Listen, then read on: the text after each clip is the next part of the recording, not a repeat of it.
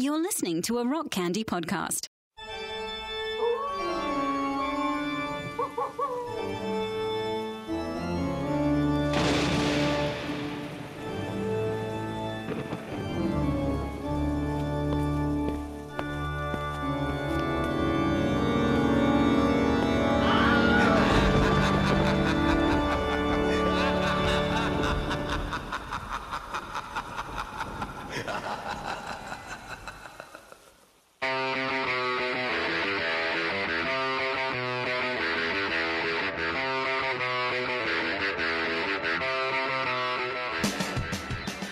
Coming to you from Magnified Cemeteries, Magnified Pod presents Magnafright Pod, a nostalgic sampling of horror punk albums from the Christian alternative scene. Join us in the pits of hell. I am Count Andrew. I am Jerry John. I don't know. What's the J word? I don't know. I was thinking because your guy, your image, this Magnafright Pod is a werewolf. I don't know what's a Wolfman Potter. Yeah, sure, that works. How about John Powder? That's pretty good. I was gonna say John Rotter, but I think Powder works pretty well.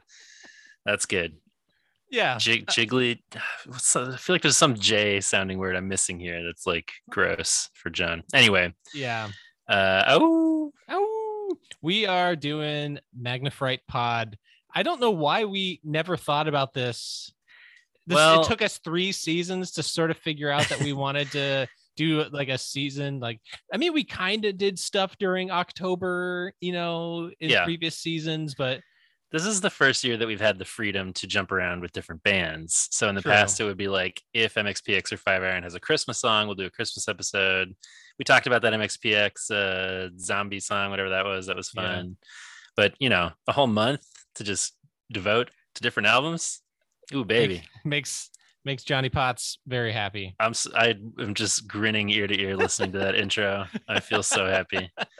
It was really fun to put that together because I don't know, like sound design is really interesting and it's not something I get to do or have an excuse to do. So sitting around and being like, okay, what would make this sort of atmospheric and that rules, and then when I first made that one, I was like, I had a woman screaming, like a shrieking, like classic woman screaming sound after the footsteps got close. And then I was like, we've got to do the Wilhelm scream instead. Yeah. No, it was the perfect call. Yeah. Well, I say it's this like, spooky atmospheric vibe. And then all of a sudden you have, the real heads now. Yeah. I say you lay in as many, coffin openings and thunderclaps throughout these episodes as you want. You just go nuts on that sound design. Speaking of women screaming, somebody posted this week on one of the groups, right? And I don't even remember, but somehow I had totally missed that the intro to Wake Up Screaming, the Slick Shoes record, is from Young Frankenstein. The whole and she screams because Frankenstein comes into the room. So anyway, I knew that was like from something, but I totally blocked out that that's what it's from. So anyway, another spooky factoid for everybody. Man, blew it. I don't know. Yeah, I'm gonna have to gonna lay the blame on you. Yeah, that's on me. I got no excuse there. I've seen it. I've seen Young Frankenstein maybe once or twice. It's but yeah, not one of those movies that that's weird. I don't know how that got by us. It is funny, but I remember you being like, her scream is intense. Yeah. Like we were kind of like, it's kind of weird, but then like, oh, well, it's just from the movie, so that makes a little more sense. We'll get into scary movies later this month, but tonight we have some treats with us. Yeah, we do. Should we discuss? I think we should. I'm definitely parched, and what's more thirst quenching than alcohol? It's so true. I also have a giant glass of water. Been fighting a monster headache the last couple days. So hopefully the water will balance out the alcohol, which I'm about to open. Yeah, what do you got over there? It's pumpkin beer season, bro. Mm-hmm. And I know people have mixed feelings about pumpkin beer. I like the taste of pumpkin. I'm a basic B. Give me that PSL. Is it okay? So is it a pumpkin beer as in there's pumpkin in it, or is it like the way people talk about pumpkin spice? Is it like is it a spicy kind of? Yeah, I was at the liquor store today and I saw a beer that claimed is like it actually has pumpkin in it. So. Right. I know my buddy Eric, lead singer Tiger Jack, friend of the pod, he's brewing a pumpkin beer with actual pumpkin in it. I have had that beer, which I do like. I like the taste of pumpkin, but I think you're right that most of them are just pumpkin spice. This one, Southern Tier Brewing, Pumpkin. Nice. Imperial Pumpkin Ale. It says pumpkin pie in a glass. Okay. 8.6 ABV. Ooh, that is imperial indeed. I don't know. It says ale brewed with pumpkin. Natural flavor added. So there you go. Cheers. What you got? I got something very different than that. Surly Brewing Company, based out of Minneapolis, Minnesota. It's the Damien Child of Darkness Ale. Love it. And it's got a creepy doll face on it. Sure does. And on the back of the can, it says, "From the blackest depths of the brew house, Damien, a dry hopped black ale, spawns from the usually discarded remnants of darkness. Flavors of roasted malt and dark brown sugar are suffocated by hop aromas reminiscent of tangerine and pine." All right. That sounds good. So it starts off intense and then it's just like chills out. Just tangerine and pine, guys. Delicious. It's all for you, Damien. This tangerine and pine. Yeah, this is intense. I keep drinking these imperial beers on the show and be like, whoa, mama. It is it's pumpkin pie in a glass. They're right about that. Sweet. It's sweet. I don't know, man. You're not feeling it? You're not sure?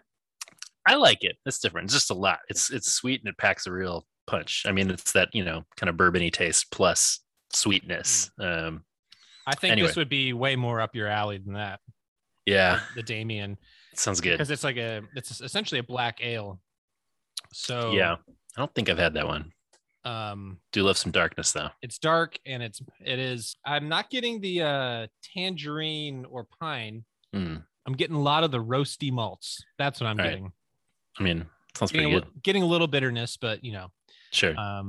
But we're getting into those months, John. We're getting into the dark beer months for your boy. I mean, I will always be drinking some IPAs, but you know, I remember, I don't know, it was like some point this summer you were drinking like some sort of marshmallow porter or something, and you're like, I call bullshit on this.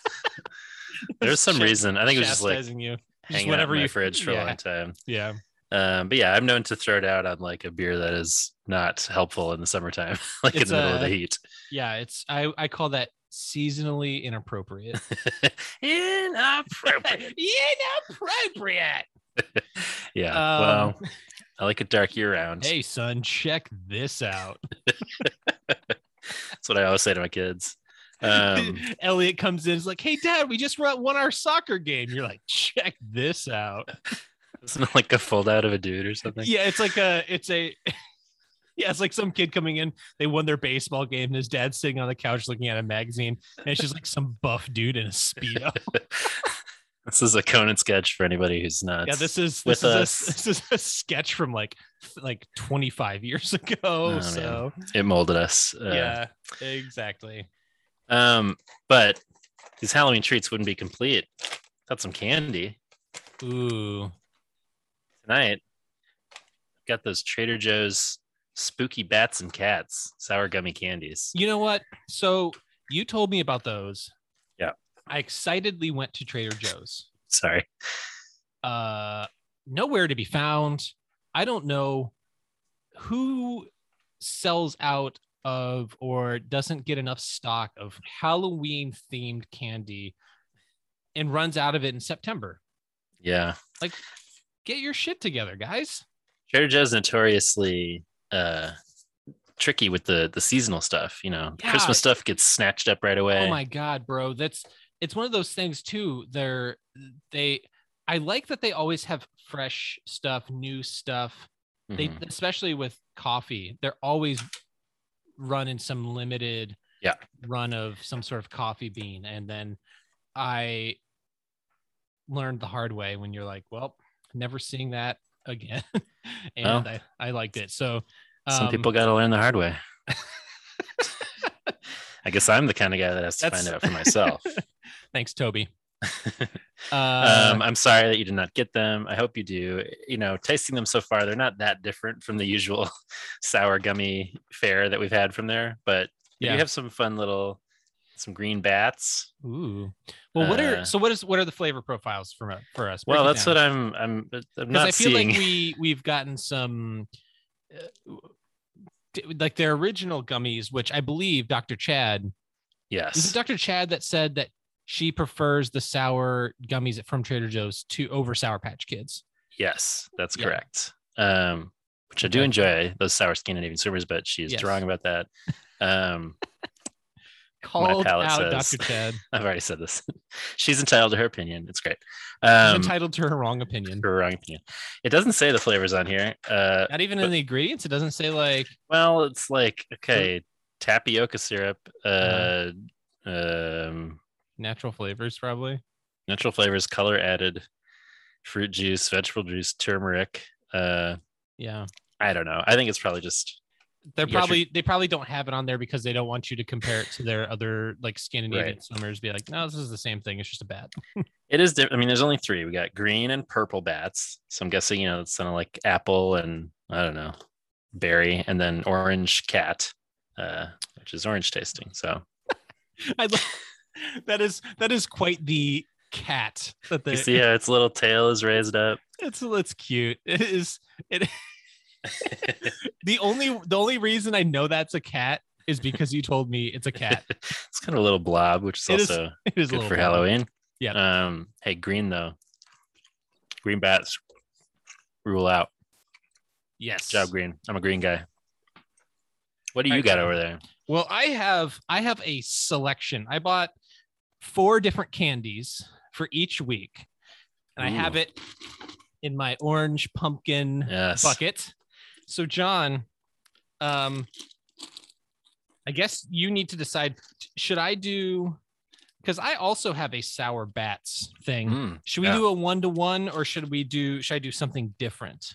I like the sour bats comps. Okay. Haribo. Ooh, Haribo. You can't go wrong with Haribo. Well, this is what's interesting, bro. Because it is Haribo sour vampire bats. And it's got the bear on it. And he's got his own orange pumpkin bucket. Sure. There's a bat, and he's dressed up as like a vampire or whatever. He's having a great time. They're called sour, but there's no like sugar like coating on it. So I'm wondering, are these just like, do they just make the gummy themselves sour? I don't know if I've ever had a sour gummy that didn't have some sort of dusting on it, you know? Interesting. Yeah. So we're about to find out. Ooh, I'm excited. I feel like they won't steer you wrong. No. Those little bears. No. What flavors and colors we got here? Yes, that's what I'm trying to figure out too. Feels like we're in a similar situation. I guess green, orange, and purple are kind of Halloween-y. Ooh, I'll tell you right now, bro. These are the ska version of because we got some like these are like 2-tone colors. Ooh, pick it up. That looks good. Yeah, right. Look at the details on these bats, bro. I am jealous. Trader Joe's learn from this. My little blobby cat. No, that's good. Got the textured wings and shit. That rules. All right.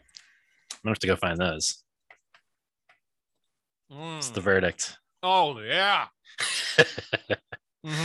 Where'd you get those guys? Walgreens, baby. All right, you gotta go there. I'm feeling it. I don't like these purple bats. I give these 3.5 out of 5 pumpkins. Okay. Yeah, I meant more like a 3 blobby cats for mine. What flavor did you just throw down? Maybe Gummy? like a watermelon. Ooh, Sounds nice. I'm deducting a half a point at least. I would really like there to be some coating on it. Yeah, that's fair. But is it sour? It's sour. It's not like Sour Patch Kid sour. Sure. But sour enough. You know what I just found at the store? It's this like independent grocery store near me that has a lot of like Mexican and Latin American candy and stuff. Mm-hmm.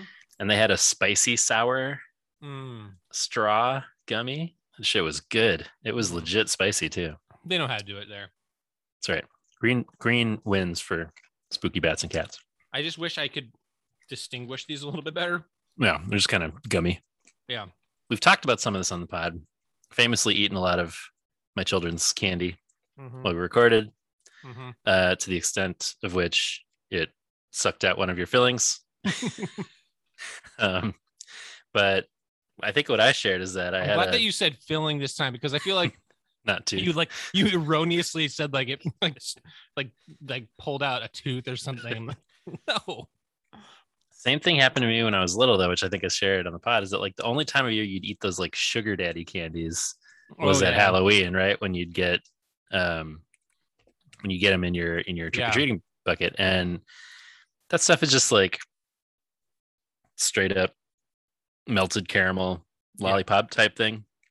So you're sucking on that thing, and then like it fully pulled out one of my fillings when I was growing up as well. Yeah, and nothing much has changed, John, because you're still a sugar daddy. Sugar daddies are still pulling out my sugar daddies in full effect this Magnafright pod season. But and this is probably something we talked about too, what were some of your favorite candies growing up? What were you hoping for when you trick or treat and go home and unload that bucket? I really liked the fruity stuff. I mean, sure, I liked the chocolate stuff. I think my favorite candy bars were I'm a Twix fan. Yeah. I love a Twix. Got that cookie crunch, got that chocolate, the caramel. But yeah, I was always a fan of something fruity, something sour, something gummy. Sure. Those were kind of my jams. Jolly Ranchers were always good. Nerds. Good call. Yeah. Any sweet tarts or Smarties or those kinds of things. Sure. But I was a child and I took all of the candy, and then my mom would take like the Mounds or something that had coconut. That's what she would steal from my bag. She's like, I'll take anything that's got coconut. Sometimes you feel like a nut. Sometimes you don't. Almond Joy. I do like an Almond Joy. Sure. Are you? Yeah, I mean, they got the almond on there. It's got the chocolate. Can't go wrong with that. Can't go wrong. That's among. I feel like that's my favorite part of Halloween candy, is like the stuff that you'd only ever eat that like week or whatever, because I'm like not really popping a lot of Almond Joys throughout the rest of the year. But if I see one in my trick or treat basket, that's delightful. It's sort of like the Halloween and Thanksgiving have that in common. Yeah. Things that we get super excited about and have very strong opinions about that we eat once a year. Yeah. I'm with you. But I think, again, basic answer, but the Reese's Peanut Butter Cup, hard to top for me. I like the fruity too, but I'm always saying chocolate. That's me. And I love the peanut butter cups, the little pumpkin ones. That's what a treat. My favorite all-time candy, I think, is probably peanut M&Ms. I don't know if I've said that or not. Ooh. But M&Ms just aren't that exciting to me in Halloween, because I enjoy M&Ms year round. Yeah. But I don't enjoy peanut butter cups year round. Yeah, peanut M&Ms, I think, are superior to M&Ms in just about every conceivable way. I agree. They're larger. They've got, the chocolate in an M&M, you're asking it to do too much. And it's not like the most amazing chocolate in the world. Yeah, true. So you combine a little bit of chocolate and peanut flavor. That's just a winning combination right there. peanut butter and chocolate is my favorite combo. It's my favorite ice cream. But I know people like peanut butter M&Ms often more than peanut, I feel like. But I'm here for the peanut. I don't know. For a while they were making dark chocolate peanut, which I was really into. I like that dark chocolate, but I feel like that's been discontinued. I think we need to should we do a Halloween candy bracket? Yeah, we might have to do that. We're gonna have to do that. We'll get some we'll figure out the seeds and then I like that, and then see where it goes and have people vote on it, because we might have to do like, I don't know, it might be too difficult to do multiple rounds or something like that where we like differentiate between chocolate and fruity and whatever. Yeah, that's good. But I don't know, because it like having like something like a Reese's peanut butter cup go up against like a Sour Patch Kids, like stuff. That's a Sophie's choice right there. It is. Yeah, my brain broke a little trying to do our Nickelodeon bracket because I did not properly seed things. So we'll have to collaborate on this one. Yeah. I don't know. Stuff, man. It's too much like math. Yeah. We might need to do like a survey monkey or something like that. Like that. Put it out to Magpod Nation, see how people respond. Can we put out some branded Magnafright Pod M&M boxes or something? I remember when I lived in DC. I feel like that would get us sued. You know, we've been skirting the line for a lot of years. I mean, we would do this in partnership with the. Are they Mars too? I think they're Mars. Yeah. They've already said they hate us. No. They've said that they wish us luck on our projects, campaign or our important projects. Thanks, Mars. No, I just said that because I remember when I lived in DC, I went to the White House a few times, and they'd give you a little White House M&M package to go sometimes if you're lucky. So that was those during the Obama years. Oh man, that was Bush, unfortunately. Oh, shit. Tainted. They tasted like war crimes. he walks in. He's like, John, let me show you something. Got these little candies. They make them just for me, but I got to hide them from Dick. He likes to steal. That's pretty accurate. Did I tell you that I met him? I tried to keep him on my desk, and then he shoots me in the chest. Sorry. Classic Dick. Classic Dick Cheney. I told you, sir, I was going to murder you if you ate those M&Ms. Only the brown M&Ms, sir. I tell you that I met Bush. Have I told you this? How have I not known this? I must have told you this at some point. I do not remember. I had a friend from high school, still have a friend, good friend, who worked in the Bush White House. We do not align politically, but we are good friends. And he took us on, I went on several tours, but this one was actually like when Marine One landed, and he like came up and shook our hands and everything. And in my head beforehand, I was like, I'm going to tell him, man, I'm going to tell him everything he's doing wrong. Not. And then you get there and you're just like, hello. Like, it's just like, he is charming, and you're just charmed by anyone in that office, right? There is like an aura of sort of like, wow, in person. See, that's the thing. Like, I would 100% have been in the same situation where, you know, I have all these strong opinions, and I probably also would have buckled and not said anything. I wouldn't have had the balls to say anything. Yeah. But yeah, there is something about, I do think if I ever met George W. Bush or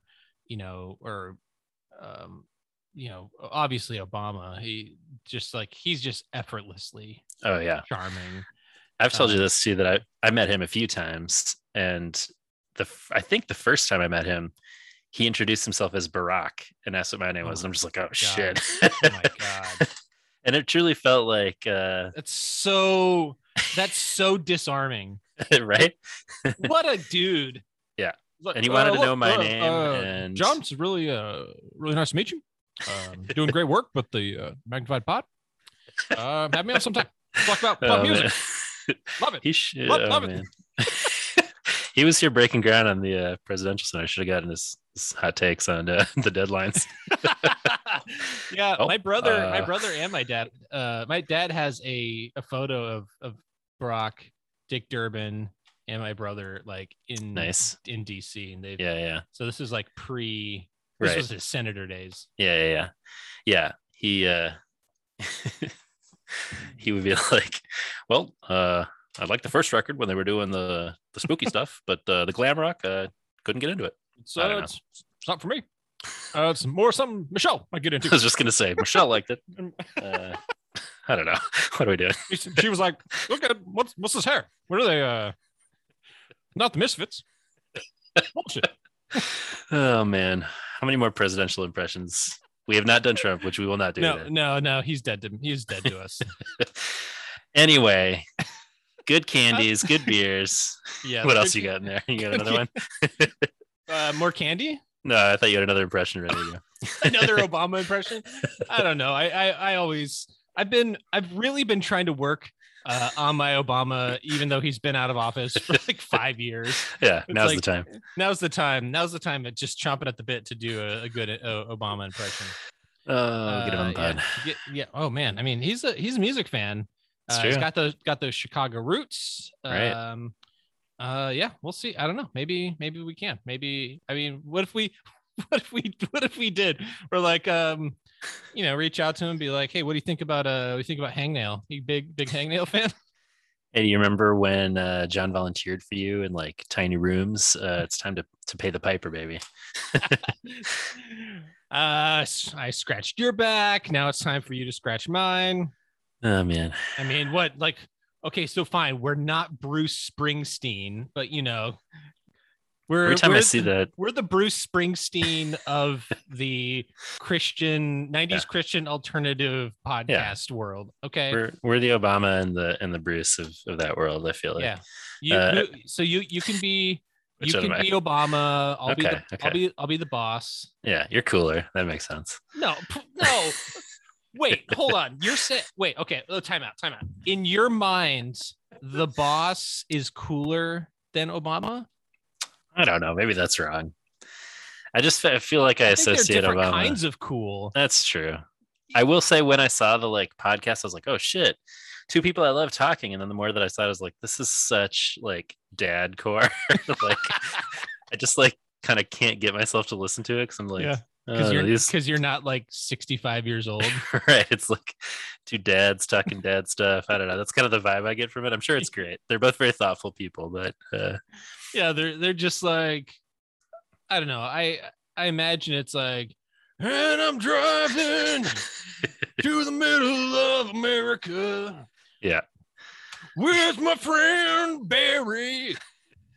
I don't know. That's they're right. Just if I were Bruce, I'd write a theme song and it's just like him and Barack cruising in like the top down in some sort of convertible. Perfect. Boss like throws a hat up in the air as they drive and it like perfect lands on a cactus. Yeah. I don't know. That's great. I think you should pitch this. Oh man, we are off the rails. Off the rails. Well, John, we are going to be talking all this month about spooky bands. Yes. Spooky memories. We're going to be drinking spooky beers, having spooky candies, all things spooky. Yes. So speaking of, you are famously a fan of creepy horror movies, spooky movies, anything that in that variety. You've got, what's the name of that streaming service that you're all psyched about? Shudder. Shudder's the best. So I am famously not into horror movies. Yeah.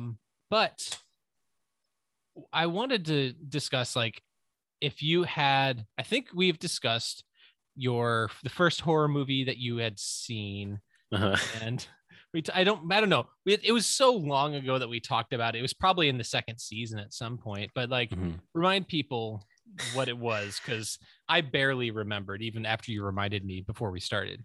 I think I talked about this relatively recently because I think we were talking about the first R-rated movies that we saw, and mine, I was like 4, and my cousin showed me the movie Link, which was about that's when we talked about it. a killer ape, and it was like disturbing. And after the fact, I was like, oh, that was like rated R and like a horror movie, and my little brain wasn't ready for it. um I also saw on TV at some point like a parody of slasher movies. Okay. When I was little, it was like a Sunday afternoon, back when I had like 5 channels, and I was like, this is upsetting me. I couldn't really tell that it was funny. I could just tell there were people being murdered. So like those weird exposures were my early horror experiences. One would think that in those kinds of circumstances that would turn you off to horror, but in John's DNA, it's sort of imprinted upon you this love of the genre instead of like steering you away. That could be. I mean, I will say those are both like slasher movies, which are not generally my go-to. I'm more of a, Universal monsters, old school spooky. My parents were like into Dracula and all that stuff. So I think like that's more the kind of spooky mode I'm into. Like the Bela Lugosi ones, hell yeah. So like you're saying like Universal, so like the Invisible Man and the Mummy and like all those Frankenstein, Wolfman. Yeah, baby. Have you ever watched the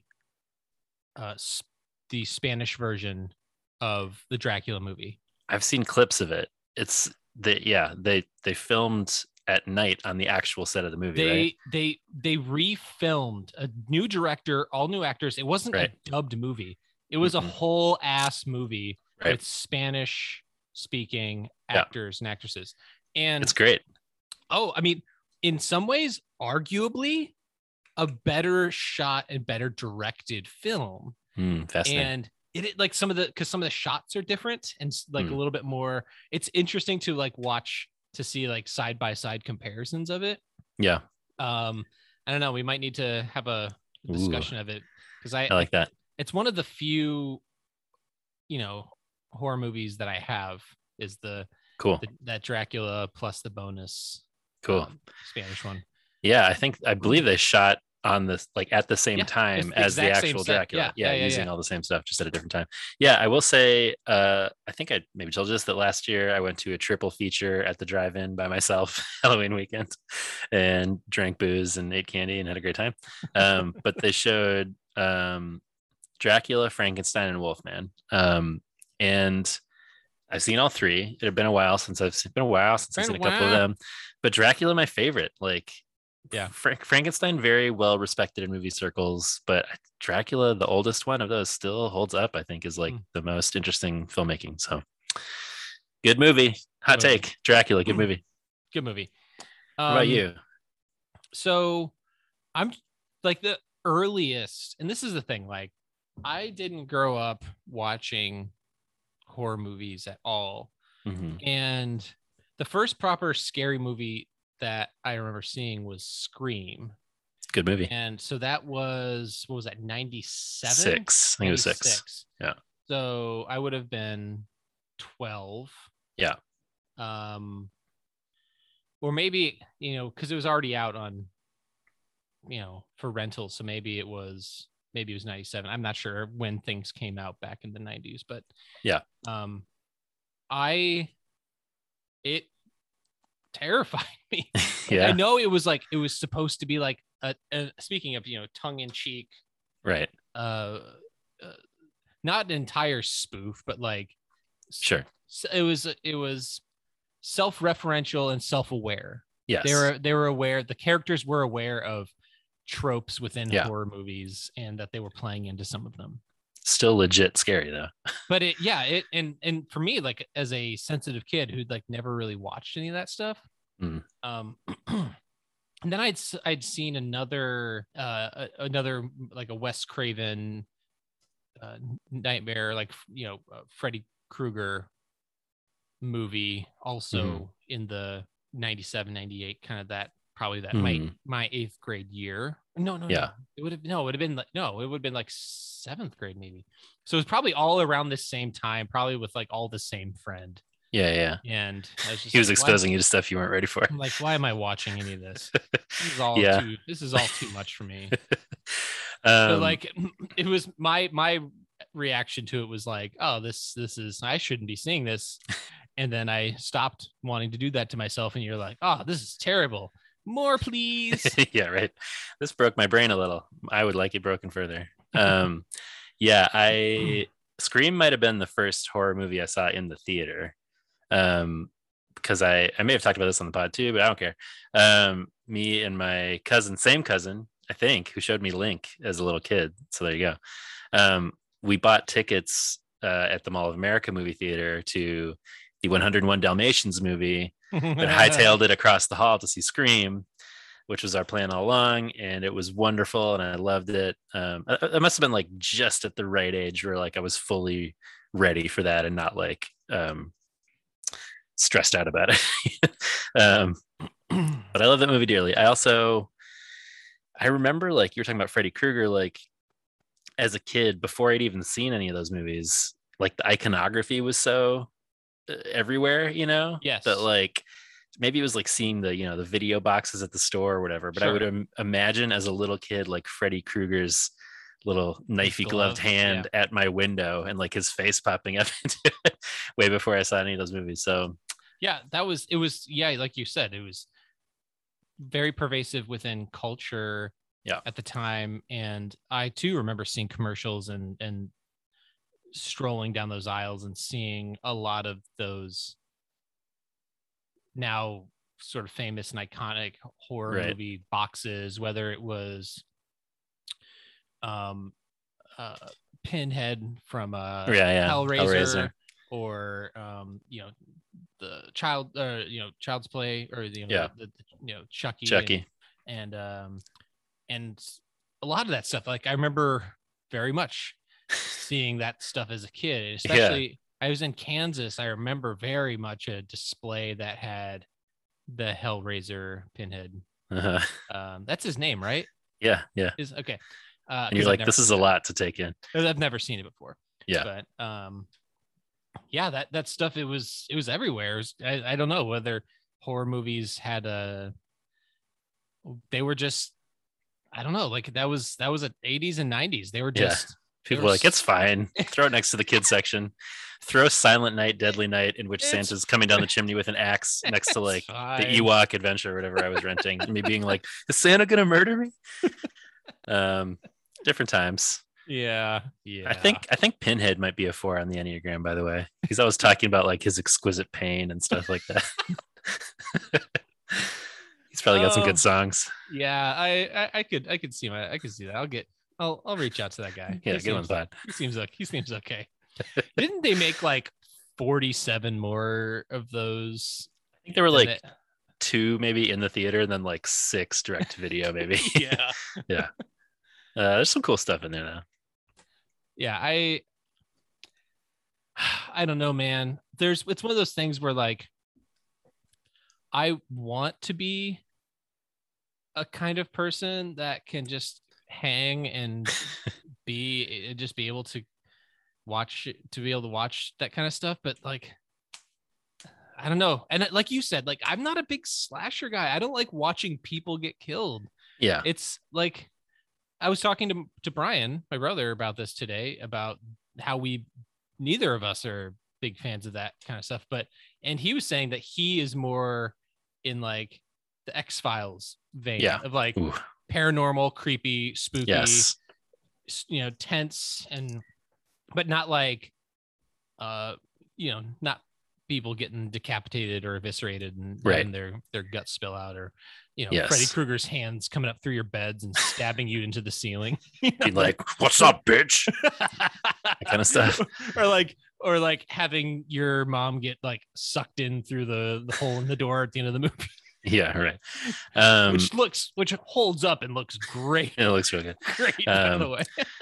Tongue coming through the phone, that kind of stuff. Yeah. Good stuff. Can we just also talk about, we probably talked about this before, how also very different time. That movie, they're all supposed to be in high school, and there's that like scene where she's in the bathtub and like the glove comes up between her legs. Right. And you're like, okay, all right, that's a little bit far. But then like, I think she like gets pulled down under the water and she's like naked. Yeah, and you're like, it's weird. I know this is this actress is like older, but like, if we're it's supposed weird. We're supposed to think that she's in high school. Like, I don't know. Yeah. 80s were weird, man. Yeah. There's a whole, I mean, whatever. We can get into horror history at some point, but like the original Halloween, a great movie, famously, like even Texas Chainsaw Massacre, they're both like very disturbing, but not especially like bloody and not especially like here's a bunch of people having sex and like yeah. Whereas like with Friday the 13th, beginning with like the early 80s on, it was like they're basically like softcore porn with people getting slashed mid coitus. So like the whole boobs and blood thing is like not especially my bag in that vein. But yeah, a weird time. They're all supposed to be like in high school, and it's makes you feel uncomfortable. I mean, when we were in high school, like that would be like, oh, cool, but but you know, it's always sort of like in hindsight made me think that's a little some like 60-year-old producer on the set like get her in the bath more. Wait, yeah. Do you remember? Have you seen that whole Transformers movie with Mark Wahlberg, and they have that like whole scene about like how this guy is dating this girl that's underage, but like because they had been dating since before he was of age, that it's okay. It's called the Romeo and Juliet law. And they have this whole scene explaining how it's okay that he's dating someone underage because there's like this close up of the card that explains the law. It's like, you also could have like just made the character older instead of like making this whole scene explaining why you're dating someone who's under 18. Sounds like Michael Bay production to me. It's just weird. Like, why do directors and writers have to be so weird and creepy? Just like stop it. Just don't be a creep. Don't do it. I'm much more a ghost story. Yeah, you know, that's more my vibe. We'll get in more to our horror movie, all things horror preferences as we go on this month. Yes, exactly. We will. I think we got some calls in the night, some howling at the moon, voicemails and emails to you. We do. We have. I'm not nailing these Halloween metaphors at all. You're fine. We've got a voicemail line 872-762-4763, 8727 mag pod. Thank you. The voicemail line is I don't know. I've got nothing either. I just wanted to play That's good. I just wanted to play the lightning crashes a voicemail line. Oh man, it's a future season. So we just finished covering Craig's brother. Overall, I think this section of the pod went really well. I really loved covering them. Absolutely. With the exception of Lost at Sea, sure, which we got some pushback for, as we discussed last week. And we have some voicemails from a particular person sort of expressing some of their feelings about how we have covered how we've covered Craig's brother. Hey guys, this is Ted Bond. I wasn't going to listen to your podcast. I was trying to ignore such things, but Adam and I told me to check it out, so I did.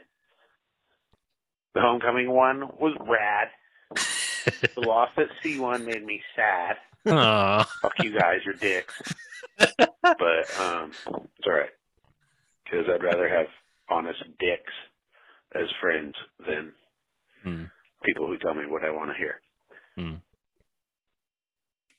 Anyway, the closure one also is what I really called to talk about, or at least mention some things, because, oh my God, Jay. Like, I would rather listen to Jay than you guys. I'm just saying. Sorry. Love you. Jay. Yeah, I mean, it's talking about my dad, Jay's the. I was like, who's Jay?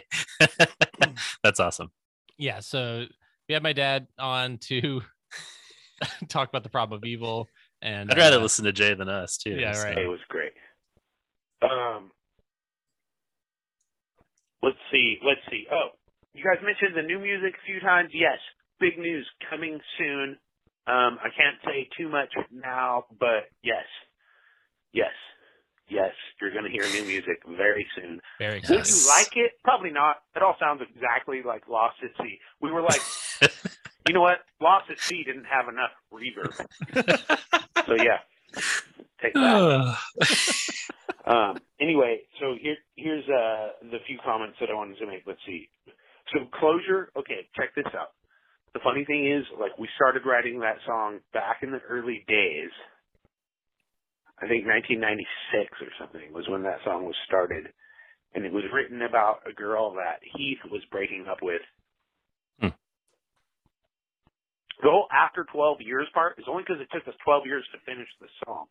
Huh, interesting. But what's weird is we put out that song in 2011. I got a divorce in 2012. I was married to my wife for 12 years, and that song exactly describes the divorce. It's almost like I subconsciously knew it was coming and wrote a song about it in advance. Wow. As a way of saying I'm sorry. Weird, huh? Let's see. Adeline, we actually intended to put strings on Adeline. We had a really good violin player, and he recorded some stuff, and we didn't end up using it. This guy was from, like, Juilliard. He was mad. I felt really bad. It wasn't about him. It just didn't work out in the final mix. And then, yeah, as far as you guys' interpretation, as far as how dark it is that dark. That's exactly how dark it is. So, and then, Death Hangs Over This Record was a quote that I wrote down. Yes, but it doesn't necessarily feel that way or something is what you said. Yeah, totally. And the thing is, like, death doesn't necessarily feel the way that... Yeah. So Ted gets cut off because he reached the 3-minute mark. But we got some more Ted Bond. Ted Bond Part 2. Do you have anything you want to say, John, before we get into Ted Bond Part 2? I am loving this. I just want more. Yeah, I love that he's like, Homecoming, rad, Lost at Sea, fuck you Sad. guys, your dicks. Yeah, that was great. Yeah, I mean, but you're right. Like, I would also, talking to my dad, it just be, like, this is like what it's like to hang out with my dad. You can just like pick his brain on any topic, and he's just like infinitely kind and patient and like willing to like talk about this stuff because, yeah, I mean, it's his bread and butter. He's just the best dude. So yes, John, if you wanted to like kick me off the pod and just like do one with my dad, like I would totally understand. Back at you. Okay, so I was responding to your comment. Death hangs over this record, but it doesn't necessarily feel that way or something. That something is how you said it. Yeah, I agree. Like, that's totally true. But the thing about death is it doesn't feel the way that we fear it's going to feel. In a lot of ways, death is actually life promoting. Like, the experience of my grandmother dying, which is what the song Freedom is about, like, gave me new life in a weird way. Everything she ever told me, every desire she ever had for me became so much more meaningful. Of course, it was sad and tragic, but we have an end to our lives. We all die sooner or later. Death is not necessarily the sad, scary thing that it's so often portrayed as. Yeah. Fallen. Oh, so Andy wrote the music, the melody. The only thing I wrote was the lyrics. I'm trying to think. I wrote most of the lyrics on this whole record, so you guys can chew on that. But I'm trying to think what lyrics I didn't write. I don't know. I feel like we operated under that assumption. Yeah, I think we said like it seems like Ted on most of these songs. Yeah, I think we were starting to be able by the Insidious Lie. I think we were able to start picking up on Ted style, Ted topics. Yeah. Ted. Hashtag Ted topics. Hashtag Ted topics. If we can ever get Ted on the pod, we can have a TED Topics section. We don't want to call them TED Talks because we don't want to get sued. Right. But yeah, TED Topics is coming soon to a MagPod near you. But yeah, Andy wrote the melody. He wrote he told me basically this is how the vocal melody is going to go. And then he shredded that guitar solo. And Andy's the shreddingest shredder ever. But he doesn't like to play it live. So we're probably never going to play Fall In live because I don't know anyone else who can shred like he does. At least not that guitar solo. I don't know. Maybe Herbie, my son. He might be able to pull it. Be cool. Let's see. Oh my gosh. Yes, Jay. Oh my gosh. I loved listening to Jay. I got so into it. I took notes. Oh, I love him. He's great. I want to listen to more Jay. I guess you probably bring him on the show fairly frequently. Okay, so tell me what shows to listen to because those are the ones I want to listen to. Oh my gosh. I love that guy. Yeah. Same. But what did I want to say? Oh, you mentioned the planning of free will. Oh, no. More importantly, you asked earlier in the show, you're like, what's a transcendent crime? And then your dad's all, evil is a violation of a transcendent being. He answered your question for you. I love it. Wait, I don't know if it was, I'm sorry, Jay, I'm not sure which one of your dads it is, but Jay answered the question for whoever asked it. And then somebody dropped the planning of free will argument. And I'm like, oh my gosh,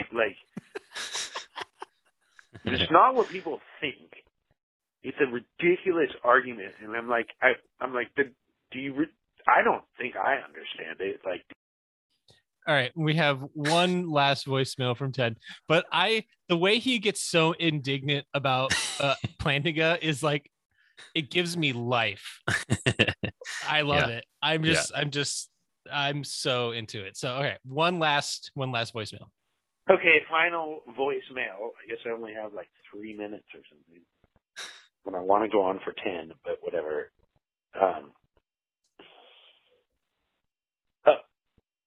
Yeah, you guys are going to hate the new music, but it is being mixed by Jamie McMahon, which means you'll probably like the mix, maybe better than any mix because he's Jamie McMahon and he's pretty rad.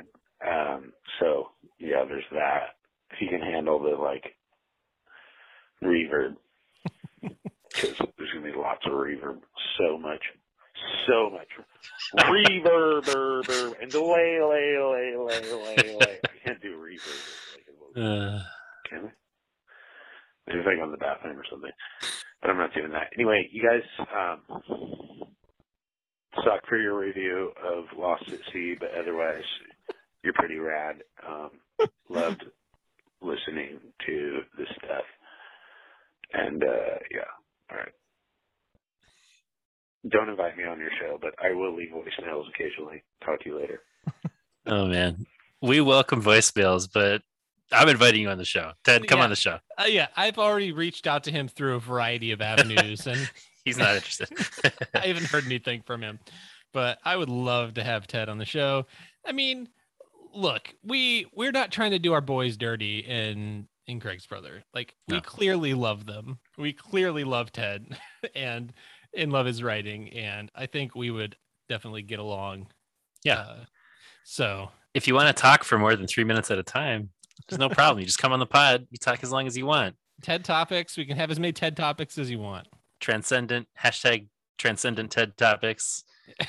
Transcendent Crimes with Ted. Whatever. Was it transcendental? Okay, whatever. Wasn't that what it was? I believe so. Look, he called it transcendent, but I thought it was transcendental. I think it's transcendental. Either way, thank you very much, Ted. That was great. I'm not surprised to hear a thoughtful, funny, sarcastic Ted weighing in here. It did not disappoint me for what I expected he would have to say, but all that stuff was really fascinating to hear. I'd love to hear more. Yep. Call in anytime. Come on anytime. What a great dude. Yeah.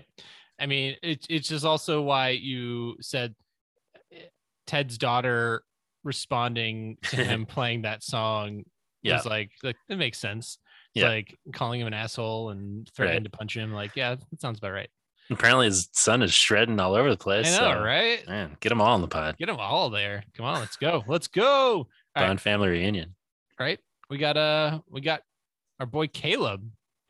Hey guys, it's Caleb from the Pacific Northwest, and I think if you get called out by name on an episode, you are required to call and leave a voicemail. Correct. So I'm doing that. I got 4 things for you. 1, Craig's Brother, awesome band. Lost at Sea is not my favorite record. Homecoming is, but I think Head in a Cloud is a top 5 Craig's Brother song for me, maybe even top 3. His vocals on that are so soaring, and I love it. Number 2, Starflyer 59 is hella boring.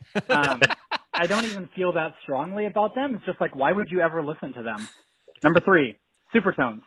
Here's the deal. They're not a ska punk band, and that is, I think, the key thing to remember. They don't fit with Five Iron and Insiders in that way. That being said, they are like the platonic ideal of a CCM ska band.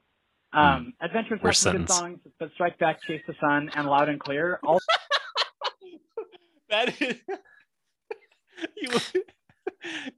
is that is a tough pill to swallow. Yeah. The platonic ideal of a CCM ska band. Ska band. Not my bag, baby. Oh my God. No wonder, like when you describe it in that way, no wonder. Woof. CCM ska band. Adventures have some good songs, but Strike Back, Chase the Sun, and Loud and Clear, all 3 of those records are great. You just have to appreciate them for what they are and not what they could be, which is, maybe better. But I do love those records, and I have nostalgia there, of course. Sure. Number 4, with Andrew's recent travels, I think I've decided that the next season of MagPod should be MagPod on the road. Andrew and John traveled the country, and you go to the cities of each Patreon punk and have them on to talk about some of their favorite records.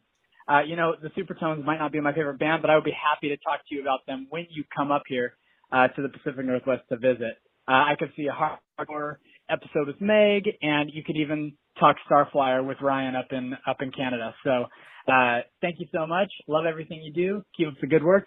MagPod for life. Thanks, buddy. Thanks, man. Those Patreon monthly payments are going to need to increase. I was going to say, I think you just set up a new tier. Yeah, MagPod on the road. It's $1,000 a month. $1,000 tier will come fly to you. Okay. It is a great idea. We have long talked about resuming more remote in-person segments. We've talked about a Bremerton trip. We've talked about a Denver trip, which you did do this season. We're covering a lot of, California. It's going to happen. There's going to be something. We're going to do it. Yeah. 2022 might actually be the year that something like that could be possible. Yeah. No, we're going to do something. I mean, hey, there's a Craig's Brother and Too Bad Eugene show in California this week as we're recording. I know. The kind of thing we might go to in the future, depending on, the bill and other factors. But I hope Californians enjoy that. I'm jealous. Caleb, delight to hear from you always. You're right about some things and wrong about some things. A lot of people said Head in a Cloud is like one of their favorites. And that was one that we both were just like, maybe your view. It just was like, just immediately on that one, I'm just like, ugh. Like, I think, again, it could be a good song without the way that they decided to do it on that record. It's like, just like, I don't know. I hear you, but I can't get over that sound. No, I can't. It's too, I don't even know, like, jaunty? I don't know. It's yes, it is jaunty. Maybe I think I was, when we were recording, I was like swinging my arms back and forth. We were both swinging our arms, yeah. Yeah. Oh, well. I don't know. So much of my critiques of that album, let me say this again, maybe for like the 4th time. Yeah. It needs a different mix entirely. Yeah. Like, top to bottom, scrap the mix, take the songs, start over with the different mix. Like, this is not a critique necessarily on like the songwriting. It's just like, I just didn't like how the album sounded. It just, and anyway, we're not talking Craig's Brother anymore. But we will be talking to a brother, hopefully at some point. Just tease that there. Speaking of some bros, we got Rudy Librarian, Brian Cambra.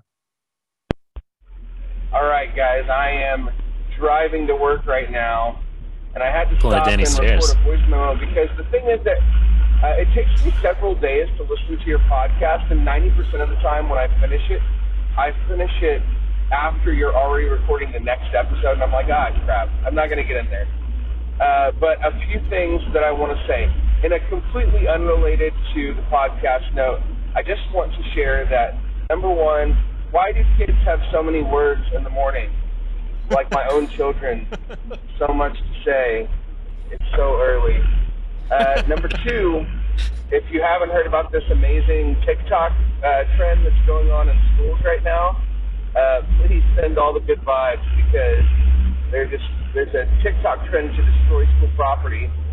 And then the next month, the October theme supposedly is to slap a staff member. So not super. What? I got an email about this from my kid's school today. There's some TikTok challenge where our school, the school that my kid go to, was vandalized, and that was part of the September challenge. And October challenges encourage physical violence. What's happening? What's happening to our youth? I don't know what's going on. This is, these challenges are, they're not so much challenges as they are crimes. Right. So that's not, just because you do something for the internet doesn't mean you're not going to get in trouble or arrested. So I don't understand, man. It's so beyond my understanding. But it's one of those things that has become like the internet meme where it's just like, it's just a prank, bro. It's just a prank, bro. Like when you see another one of those dumb, this was pre-TikTok, but like those dumb YouTube quote unquote pranks where these guys will like get a jug of milk and they'll like pretend to slip and fall, but like they just like, throw the milk on the ground and like make this giant mess and make it look like they fell. Yeah. It's like, that's really cool. That's not funny. That's not cool. It's not a challenge. You're an asshole. Right. So I'm as somebody without kids, I am blissfully unaware of this really stupid. Help us out, teens. What are we missing here? Is there something smarter than what it seems like? Yeah. All the teenagers that listen to our show. We got a couple in their early 20s, right? Yeah. They know about TikTok. I think I think they might be insulted by being like, sure. Hey teens, hey children. Get off your milk crates and come tell me about what's going on. Yeah. Sounds like fun to you, but to me it's vandalism. Pull up one of those milk crates. Sit down with old Uncle Johnny and Andrew and tell us about the latest trends. Yes. Back in my day, we used to wear onions on our belts, as was the style at the time. Yep. Oh man. We're looking forward to finding out if the student's going to slap me or not. All right, now moving on, I got to talk about Craig's Brother for just a second because Craig's Brother is one of my all-time favorite punk bands. And I will say that, like many people, I think I kind of fell off after Homecoming and found my way back. And I really enjoyed you going through the albums I didn't know as well. But Homecoming is a absolutely essential album to me. I love it so much. And Devils in the Details, kind of like you guys said, is absolutely killer. And for me, like, Maintaining Destiny was on my election playlist leading up to this most recent presidential election. I thought it was a good song to help me decide how I was going to vote. Not decide how I was going to vote, but support how I was going to vote. Also, I don't know, have you guys listened to St. Didicus? I don't know if you talked about them when you were doing Dogwood, because Josh from Dogwood does the stuff under St. Didicus. But he's got a song that was pretty killer up there too. Plus, I did that MXPX song, like This Is the Best We Got. Good to name that song. All right. Anyway, I digress. I am super excited for you guys to do this Deadlines album too. And so I think you said that the Deadlines was the first one you were going to do. So I'm going to just say real quick, I don't know if you guys know, but one of the things that was so cool about that Deadlines album was that they would do, like, when they performed, they had like a dramatic performance where they would like hire people or like have friends pretend to. They would have like basically fake murders in the crowd at these Christian concerts, like Cornerstone and stuff like that. Like you're just minding your own business, you know, in the pit listening to Cornerstone. Somebody gets stabbed with a knife, blood everywhere, but it was fake. And the Christian community did not know what to do with that, man. They did not know how to deal with fake murders in their Christian concerts. And so I think there was some backlash. I don't know if this is why the Deadlines did what they did, but the next album was more of like a glam focus instead of like horror focus. And honestly, I kind of lost interest a little bit because the horror thing was the thing that I thought was so great because there was nothing like that in the Christian scene that I knew of at the time. So anyway, I'm excited to hear what you guys have to say about the Deadlines. You guys are awesome. MagPod for life. Thanks, man. Thanks, buddy. Brian, I gotta say, it sounds like you're driving with like the nastiest subwoofer sub bass sound, just like. Yeah, it's I don't know. It sounded like he was more like in a Cessna or something. Yeah, just the engine like literally like right outside the. Yeah, he's just revving it at every stoplight and always leaves on the voicemail. Classic Brian. Brian.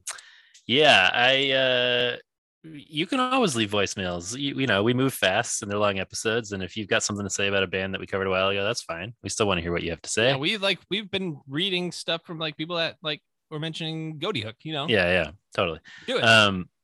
People jump in at different times. Hey, you're welcome to come on. Hey, come on anytime. Hey, you think you're too good to leave us a voicemail because we're done talking about the band over here? You think maybe we moved on over here? We're always welcome to hear you. We're still making MXPX puns over here.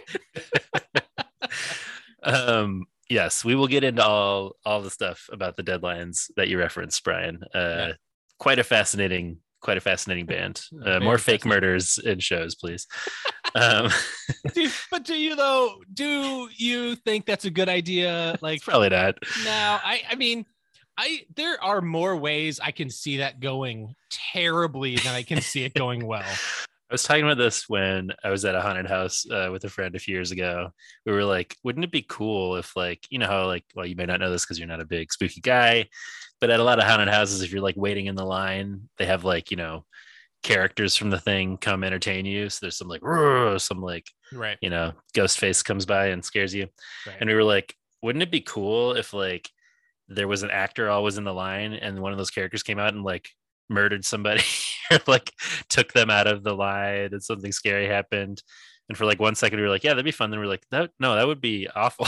Like people would think that somebody was actually being murdered. You'd probably be sued. Anyway. Well, wasn't that a plot device in Scream 2? Indeed, yeah. Like so someone got stabbed at a movie theater and everybody thought it was like just right. Yeah. What a world. Now we got TikTok too.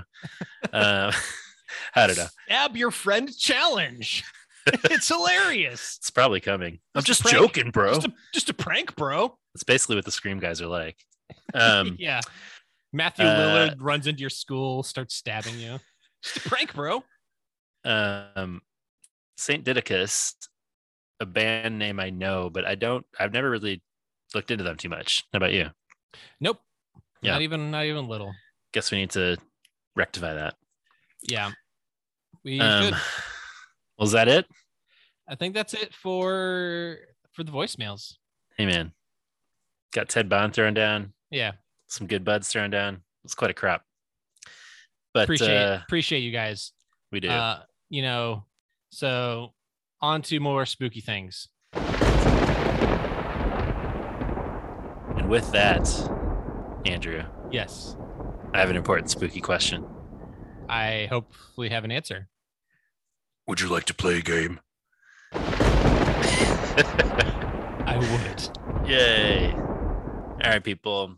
Mixing it up a little bit. Yes. Ever since I crushed it with a 5 out of 5, Andrew's too embarrassed to ask me any more questions.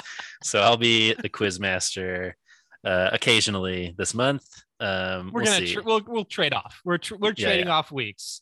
I don't think it's going to be as good with me asking the questions. Don't you do that bullshit.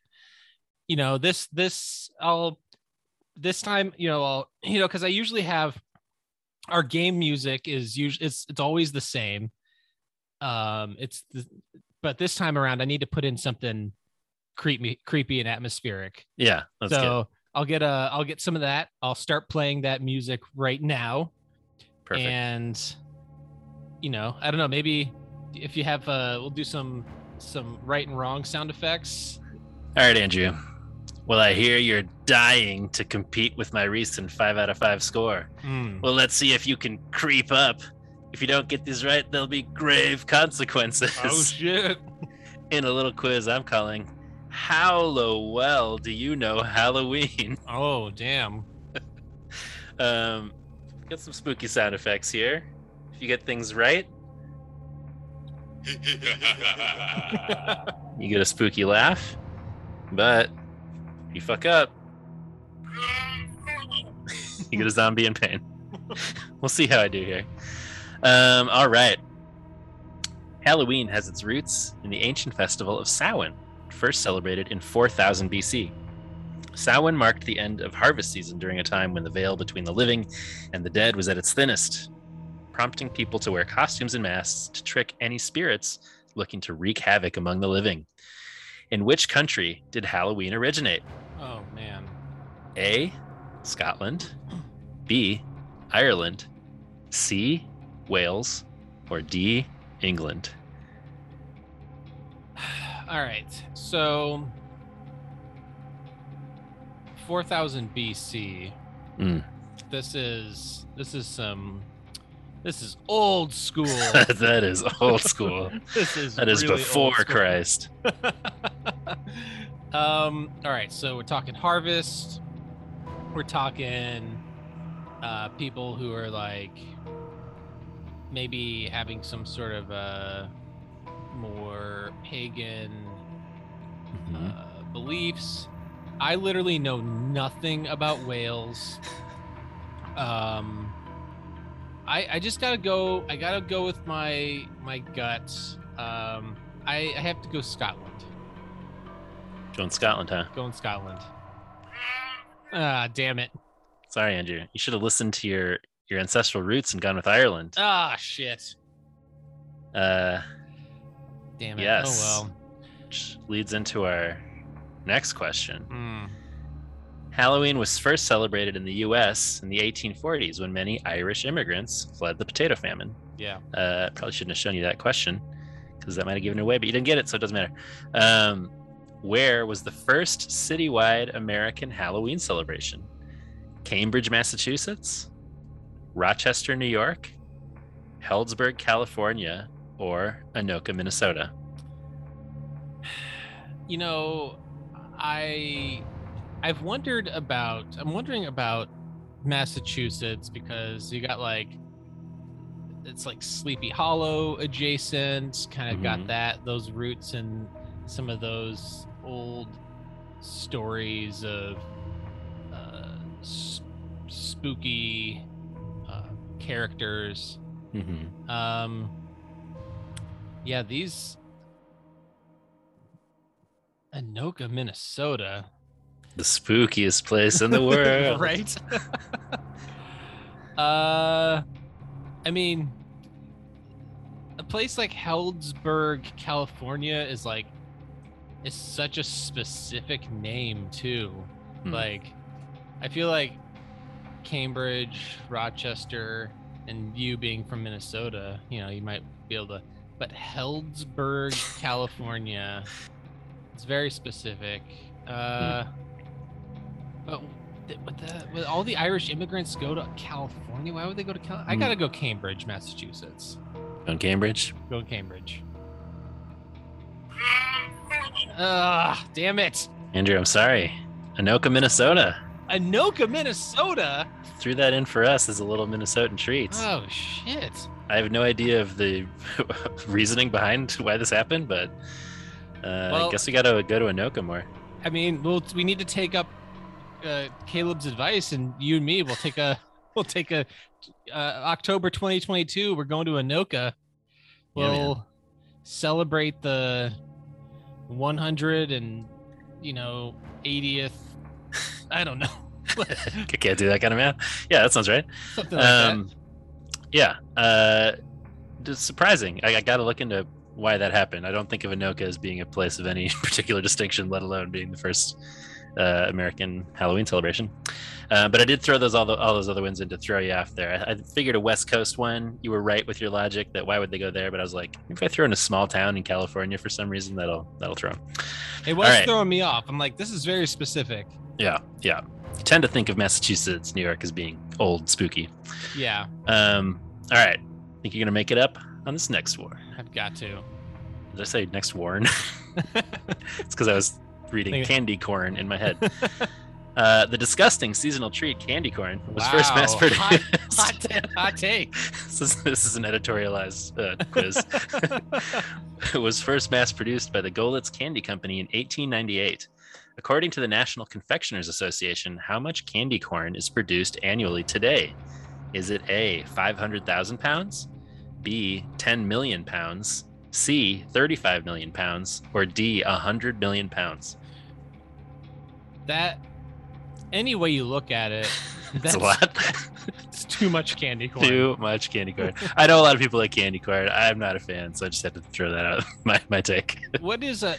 Is it the flavor? Is it too waxy? What is it that you don't like? Yeah, I don't. Maybe it's too sweet. I don't know. I don't like the flavor. It turns me off. I'm also somebody who loves black licorice, black jelly beans. So my taste is all. Your mouth is broken. That's why. Yeah, that's why. Do you like the bullshit that has like the salt on it because you're a monster? The black licorice with salt?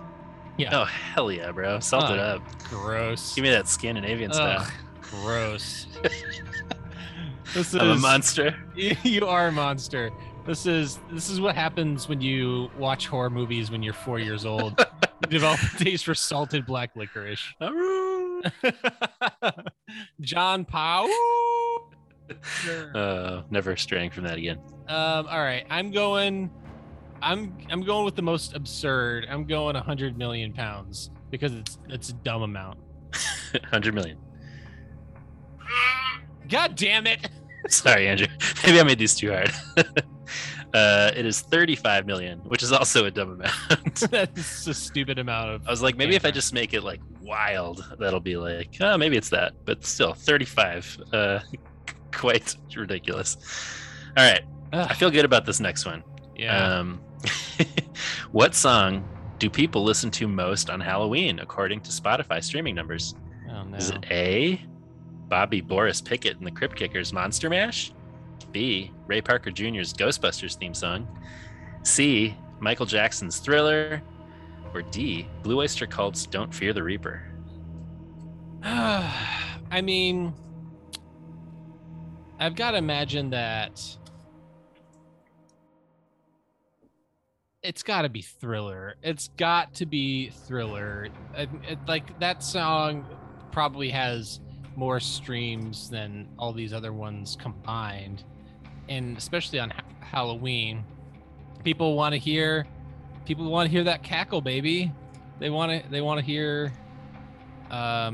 God, why am I blanking on his name now? Vincent Price. Vincent Price. They want to hear that Vincent Price cackle.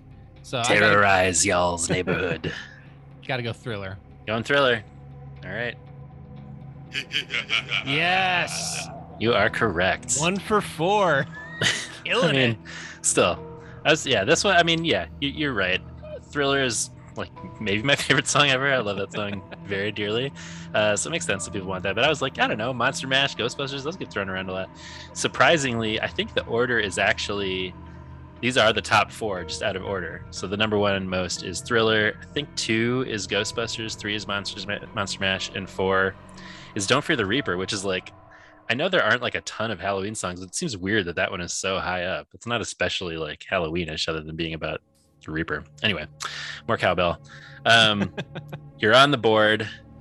We're closing it out with number 5. Yes. Can you get 2 in a row? We'll see. It's one of our favorite topics. Mm. Jack Chick of Chick Tracts famously thought that, quote, Satan loves Halloween and God hates Halloween and its evil origins, end quote, dedicating many of his tracts to the holiday in hopes that parents would hand them out to trick-or-treaters. Which one of these is not an actual element of a Halloween-themed Chick Tract? A pumpkin-headed mass murderer who mows campers down with a chainsaw is revealed to be Satan himself. B, a boy named Billy is repeatedly awoken by a ghost, apparently trying to communicate with him. He's frightened until he realizes it's the Holy Spirit who helps Billy pray the sinner's prayer. C, a rat named Stinky is sent from hell to earth during Halloween to get a present for Satan. Or D, a group of kids visit a haunted house on Halloween, which frightens one kid so badly he runs out into the street and is hit by a car, prompting one of the kids' moms to guarantee them that he's in hell because he had quit Sunday school. Which one did I make up? So, the rat named Stinky, I'm pretty confident is real.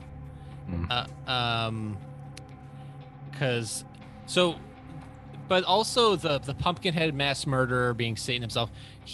Jack Chick loved the Satan reveal. He loved the Satan reveal. It's true. He's like, anything that I don't like, just pull off a mask. It's Guess Satan. what? It was Satan this whole time. Nancy Pelosi, Satan. It's Satan this whole time, bro. I gotta go. I gotta go. The one you made up is a boy named Billy. Realizing Holy Spirit is trying to communicate with him. Holy Spirit reveal rather than a Satan reveal. Yeah. God damn it! No, that means you're right. Oh, it is. Yeah, I am right. I forgot Yes. which one. I forgot which one. It's weird because there's such distinct sounds that clearly mean right or wrong. No, you got that right. Okay, I was good. trying to throw you there. I mean, a rat named Stinky. Pretty specific, but no, it's real. There's lots of communication with Satan trying to go and go and steal souls or steal kids it's that those other ones to me just struck me as very Jack Chick. Yeah, I guess specific. I'm showing my ass here. I'm not a good Chick tract writer. Good. I thought it sounded plausible. Maybe this ghost is Jesus. I guess that's too nice. It should be something more horrifying and offensive. Yeah, what it needs to be is somebody who went to hell for not. Right. Yes, that's true. Yeah. Yeah. It's I was Catholic and I went to hell. Yeah. I don't know if I effectively conveyed in that last option this Halloween tract, but yeah, they go to a haunted house and this kid runs out and is killed in the street, and the kids go to tell the kid's mom, and the mom's like, well, I gotta tell you kids, he's definitely in hell. He does not go to Sunday school. Classic mom response. Yeah. Oh, my kid's dead? Well, maybe he shouldn't have quit Sunday school. Yep. Anyway, 2 for 5. That sounds about like my average performance, so I think it seemed fair. Seems about right. Yeah, you can expect more horrifying quizzes in the weeks to come. Yes. That was a good quiz. It's tough. Yeah. Your next quiz I will make. Be brutal. This is brutal. Be brutal. Quiz. All right. Well, it'll be delivered by a Nathan Explosion. You ever watch Metalocalypse? Yes. Yeah. When I think of the word brutal, I just think of Nathan Explosion. 100. All right. Yes. Take a break. When we come back, let's get we will be dead, and we will talk about the death and life of the Deadlines, or the Deadlines album, The Death and Life of. It's confusing. Yeah. We'll be back. Hey guys, my name is Matt Langston. I am a music producer, a mix engineer, and an avid unicorn enthusiast. And I would like to invite you over to my podcast, 11D Life. On 11D Life, we get to talk to your favorite artists, producers, and creators about what makes them tick. We take deep dives into where they get their juiciest inspirations from and how they keep from being cynical about all of it. We even get to pull back the curtain on my band, 11D7, and share some fun insider tips and tricks for our fellow bandmates and creators out there. So be sure to check out 11D Life right here on the Rock Candy Podcast Network and wherever you get your favorite shows.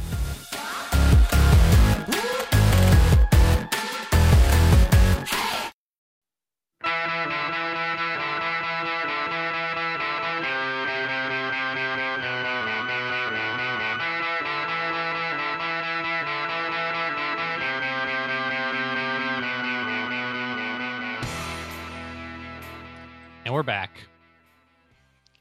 talking deadlines, talking the death and life of the deadlines, I guess. Yeah, I think so. I think it's a weird It's a little album confusing because the album cover says the deadlines, the death and life of ... Right. So yeah, it's an interesting album cover. Yes. Yeah. Got a sort of half zombified, half not. Yeah. They had to put out an alternative Christian bookstore cover. Yeah. That did not feature somebody decomposing. half decomposing. Half decomposing. They also had to put in an explainer card that said, like, well, when we say dying, we mean dying to sin, not zombies. Yeah. Okay, guys? Which I'm not sure how to take all that, but we'll get there as we go through this. This is a band that came up a few times since we've been doing the pod, as a suggestion for this season in particular, since people know we're jumping around. Right. They seem like an obvious first place to start for spooky bands coming from the scene. Right. I was not familiar with them at all until people started talking about them. Were you? So I had. When did you first hear of the Deadlines? When I first heard of the Deadlines, it was on a compilation, right, called Cheapskates. Yes, I believe that's when it was. They had in 2000, it was a Tooth and Nail BEC solid state comp. So just like all brand, all, evil based stuff. And so there was one album called Cheapskates Harder Side and then Cheapskates Softer Side. And this had Go to the Graveyard on it. This was also the album that had Goaty Hook's Mach 3 on it. Ooh. So that was the first time I heard. It's a good collection. I heard that as well. It's got Project 86, One Armed Man. All right. It's got Angel by Slick Shoes, which was probably the first time I heard. I heard that as well. Pretty good. Living Sacrifice, Huntingtons, Squad 5-0, Dingies. So good combination of stuff. Yeah. Go to the Graveyard was the single. If I had heard that as a kid, I certainly would have been into it. I was kind of unfamiliar with this whole Christian horror subgenre prior to the season, but I can guarantee you that as a kid, I would have been into it.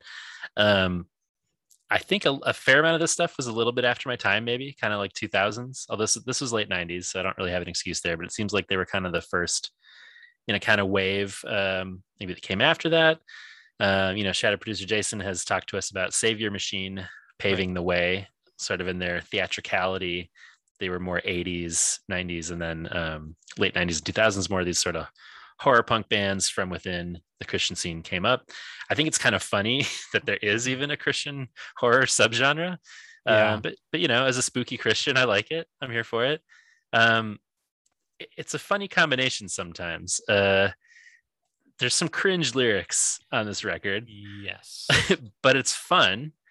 And I can't tell, like, it feels a little manufactured. Like, you can just be spooky. You don't have to be like, see, the spookiness is a metaphor for Christ's love for us, and we're dead to sin. We're not dead like zombies. And I'm like, just say you're dead like zombies. But I don't know. Maybe it was genuine. Maybe that was like their thing and they were into that. But I have a sense that they just wanted to do spooky stuff, and perhaps were suggested like, hey, maybe explain when you say you're dead and you're going to the graveyard and you're being murdered, like every song, that there's some sort of metaphor for Christianity in there. I will say Grave Robber, who we'll get to later this season, has a whole like horror ethos and theology for their Christian belief system, which is interesting. But I don't know. I'm still just kind of impressed and surprised that the Deadlines got away with this at all. Like, it seems pretty bizarre for that whole world. And as Brian said, you know, there were people being fake murdered at shows. It sounds like they really put on some fun shows, which I would have loved to have seen. Very enthusiastic live performances, it seems like. The band members wore old suits and pale makeup to look like they'd escaped from coffins. The shows featured blood spitting and fire breathing and knife juggling, and they lit their equipment on fire regularly. There's a video from 2000. From Cornerstone. Yeah, I watched that like, too. Their amps are like on fire. It's pretty great, man. It looks absolutely insane. It's surprising. It's surprising for like writhing around on the floor and stuff. Yeah, they would collapse at the end of their sets as if to appear dead to sin. Yeah. So, you know, don't get it twisted. But yeah, a fascinating little slice of the scene at this moment in time. As Brian also alluded to, they released this one record, which was very much horror themed, and then had a complete sort of revamping for their second record, Fashion Over Function, which is much more glam rock. But we should get into a little bit of history here. They were formed in 1998 in Portland. Seems like a good place for these weirdos to come from. Sean Sundholm, aka Sean Coffin, on vocals and guitar. Jeremy Abbott, aka Geriatric, on drums. Brian Jones, aka Spencer Spooks, on bass. Sam Waisanen, aka Sammy Lugosi, on guitar, and Brent Salo, aka the creature from the Brent Lagoon, on keys. That's my favorite one. And boy, those keys are like a primary reason why I like this. I'm a huge sucker for that organ sound. Yeah, it doesn't. They also don't switch it up like even a little. No, there's a lot of samey songs here. Very samey. But I also feel like, you know, they're simple, but they're simple in that sort of Misfitsy way. I don't mind it. The songs don't overstay their welcome either. For the most part, they're pretty short and sweet. Speaking of Misfitsy, I don't know if you looked at. They had an album that like before they released something on. Yes. They have their like self-titled. On Royal Start Music. Right. And it just like a cartoon of what looks like them coming out of graves. Right. And whatever. Yeah. And there's the back of it has like a tombstone that has the track listing on it, which I think is like, this is objectively a better album cover. I mean, it looks like it was done cheaply, but the photoshopping on the Death and Life of is just so bad that it just looks cheap. This just looks more fun. Yeah, I agree with that. And I don't know if you like these pictures of them on this album. It's pretty cool. They've got a lot of Doyle. Yes. Like a lot of Doyle things. They got that the hair pulled to a point in front of their face, you know, they all look very morose, and they got their. It's a look I like. Yeah. I think that this cartoon cemetery and stuff and their photo is a lot cooler looking than this Photoshop job. And the CD has like a coffin on it. Yeah. It's also maybe the rare instance of when they did an alternative cover for the Christian Bookstores. I actually like that one a little bit better because it's just the band looking cool in black and white. But you know, gotta respect a band that puts a half zombified dude on the cover of a Christian Bookstore, I guess. Yeah. It also is like, all right, guys, we need a new album cover. You just like go stand in front of like a cemetery, I guess. Yeah. Kind of a rainy day. emo haircuts aplenty at that point. I preferred the more Misfitsy vibe. That record that they released independently in 1999, Royal Star appeared to be a local label. I could only find one other release to its name, so apparently did make a big impact. But a fair amount of the songs on that record did end up on The Death and Life of. But that was in 99. They were signed to Tooth and Nail after Tom Fest, and the band apparently chanted like "sign this band" or something, and they took notice. First and only horror punk band Tooth and Nail would ever sign. And then they released Death and Life of the Deadlands on March 21st, 2000. As we said, one album cover for the Christian market, one for the general market. The Christian bookstores, I mean, Tooth and Nail prompted them to include a card explaining the song meanings in the Christian bookstore release. If anybody has that, I would love to see it, because I don't know exactly what they said. Yes. But I know they did a lot of explaining to people in those days, like, well, see, Jesus is resurrected like a zombie, and that's why we like zombies, and we're dead to sin. It was recorded at Robert Lang Studios in Shoreline, Washington, which is a pretty well-known studio. Nirvana recorded their last session there. Lots of sort of grunge heavyweights. They toured with the Huntingtons and Squad 5-0 in 2000, after which almost every other member besides Sean left the band. So I think that was sort of the impetus behind them changing lanes. He wrote all these new songs with a different sound. Tooth and Nail apparently wouldn't let them change their name. So the second album, Fashion Over Function, just is like a completely different band. That was released in 2001.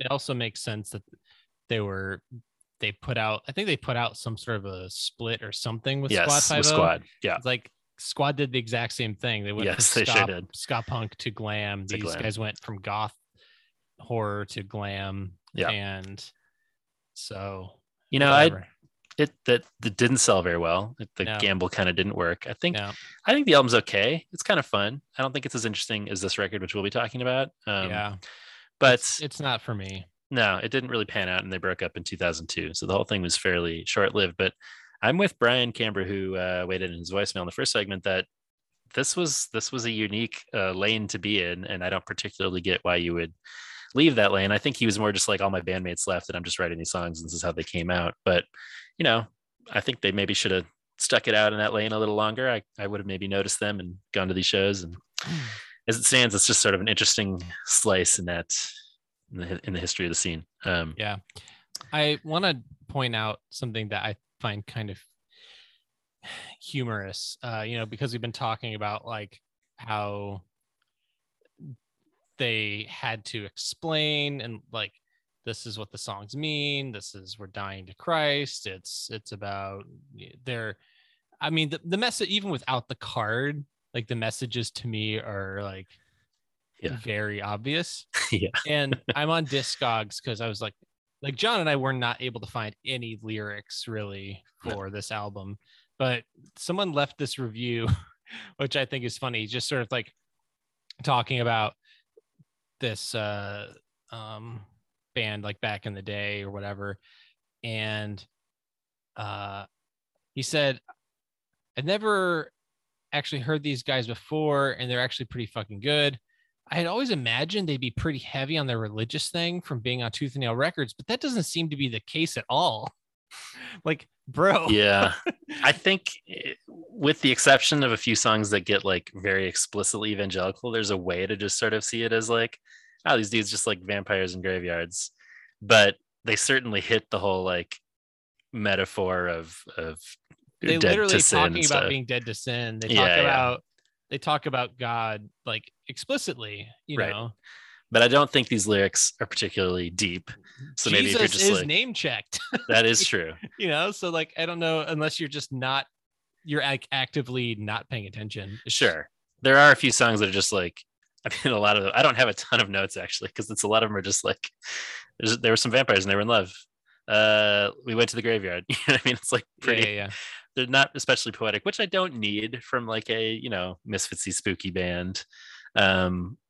I don't know that the poetry, when they sort of try these metaphors, really works. I'm totally fine with a band just being like, go to the graveyard. That's great. That works for me. And I am a huge sucker for this sound in general. Like we said, did you know the Murder City Devils? Were you into them? No, this is not really the sort of like the surf horror stuff. Like, sure, not entirely my thing. But yeah, I did see some comparisons to the Murder City Devils. I was way into them. And they were kind of operating around the same time. Murder City Devils was a little earlier, but I would have been into them if I had known about the Deadlines too. And it makes sense that they sound like Murder City Devils because this record was produced, engineered, and mixed by Matt Bales, who was a member of Minus the Bear, but produced a couple Murder City Devils records, and also would later do Mastodon and Norma Jean. It's a pretty impressive resume. But yeah, my guess is they were like, we like the Murder City Devils. We want to sound like them. Have us sound like them. And there's like, okay. And they did it. Very sort of, organy, kind of similar vocals. But I don't know, a lot of those songs in that whole sort of genre, like a lot of the stuff has its roots in sort of early 60s music. You know, there's kind of that like 50s style love song thing that isn't a lot of these songs, except they just have creepy themes, like from movies that were getting popular at the time. There's so much stuff about like my girl's at the graveyard and, all that, my girl turned into a zombie or werewolf or whatever, that kind of stuff, which I'm here for. I will say the record itself, like, I think it's bookended by some really strong sections. I really like some of these songs. And then I feel like the middle is sort of, it's a fair amount of meh for me. It's very phoned in. Yeah. I feel like I think there were some songs on here where it's like they had a song title. Right. And they're like, all right, that's enough. Is that about good? We got 3 chords, 2 minutes. Okay. Sounds good. Yeah. Should we do something different with the drums? No. Should we do something different with the keys? No, not really. Okay. Sure. Cool. Yeah. Go. I will say, not having known anything about this band, just listening to it through for the first time, I was like, oh, this is super cool. Like, this is my energy. I'm into it. And as I said, some of those first songs I heard were like Go to the Graveyard, stuff I was really into. I feel like on the whole, it maybe doesn't succeed super well for me, but I do really like the general vibe and like kind of what they were going for. So should we, one last thing I'll say before I'll give them this, like, this was pre My Chemical Romance. Yes. This was pre when I really start thinking about bands like Alkaline Trio going full into that, like, From Here to Infirmary, or like even Crimson, which I think came out like 3 years after this record, or maybe even 5 years. Was it 2003 or 2005? I don't remember. Maybe 2005. But when I feel like those bands like really started, like, I feel like 2005 is when a lot of that kind of goth pop punk really started taking off. Yeah. Crimson was 2005. Yeah. And so, which is why I feel like you're right. They should have stuck it out for if they stuck it out for a few more years, maybe they would have honed their sound a little bit more and done something a little bit more interesting. Right. Yeah. It was interesting for that scene, but as it stands on its own, not especially interesting. Not especially interesting. No. And the last thing I'll say is, having watched the video from 2000, Cornerstone 2000, July 2000, this is a band that would be much more interesting to watch than they are to listen to. 100%.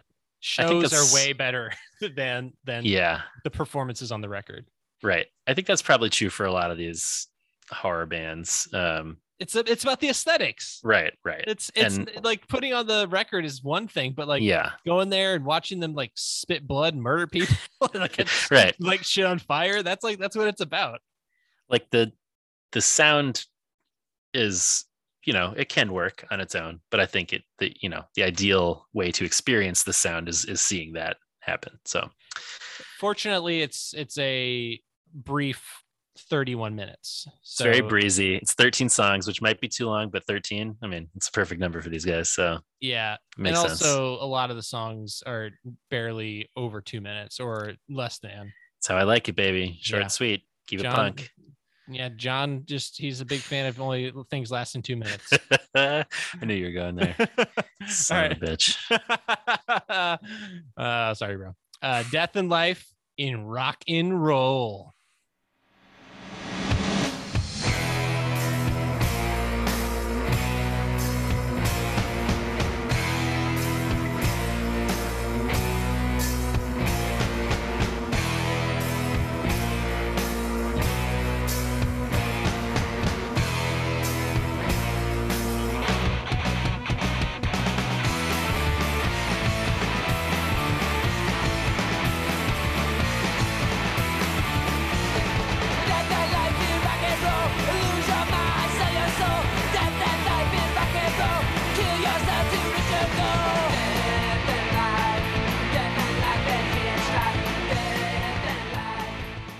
All right, that's almost half the song. Yeah. It's my number 2. It's my number 2 as well. Nice. Really into the energy. I like it. Yeah, I think it's the song that they opened up with at Cornerstone 2000. Yeah, and it's the great opener. So everything was so dramatic. Yeah, he was on the floor. We'll share a video of this. Yeah, we'll put some clips. I think it was Keith Huntington that. Yes, God bless you, Keith. Yeah. But yeah, just that. I mean, that opener is great. You can imagine them sort of coming out of coffins, out of things on fire as it's happening. But I really like that. It's just a simple riff, but they're like, it's like, it's great. It works. It's perfect. The organ goes a long way for me, though. I really like that sound. I'm just a sucker for it. As you said, maybe a little samey overall, but it's such a cool sound to me. I think by track 5, I'm like, sure, I got it. All right, I get it. Yeah, maybe this could have been an EP. I don't know. Yeah, I don't know. It just or pepper it in a little differently. Don't use it throughout, like doing the same. It's a lot of the same sound is the problem. It is, yeah. You're not switching up the keys to make anything bleepy and bloopy or weird. It's just the same kind of like plug and play organ sound. Right. Which, Misfits, bands of that nature, they're not doing a ton either to like change it up. I think there is sort of, that classic punk. This is that sort of gritty punk sound where it's just like, we're going to do 3 chords and it's going to sound gritty and it's going to be 1.5 minutes and that's all, which is enough for me. Sure. I really like the screaming, good screaming coming later. Yeah. And yeah, like I said, short and sweet, doesn't overstay its welcome. It's like this blast of energy and then it's done. So, yep. Number 2 as well. Second song or single. Ooh. Yeah, there it is.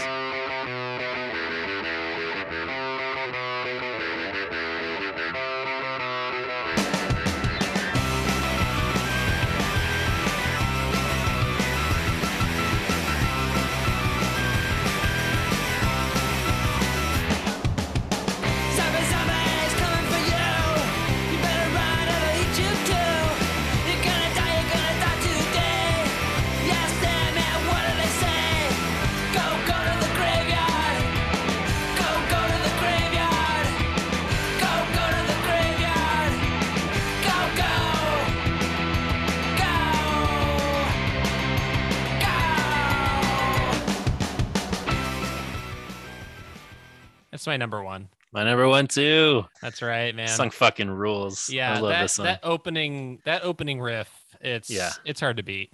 It's so good. That intro riff is just so good. Like the sliding down the organ. Yeah. No.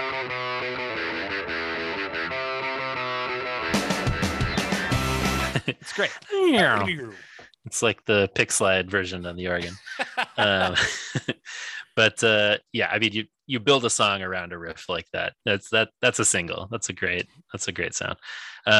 Great organ line throughout too. I feel like they're not just doing the like playing similar to the guitar part or whatever. They're like, like they're doing some interesting things there. As I said, I think just a great title. Go to the graveyard. Like go dancing. You're in a graveyard. I get it. Yeah. I get the vibe.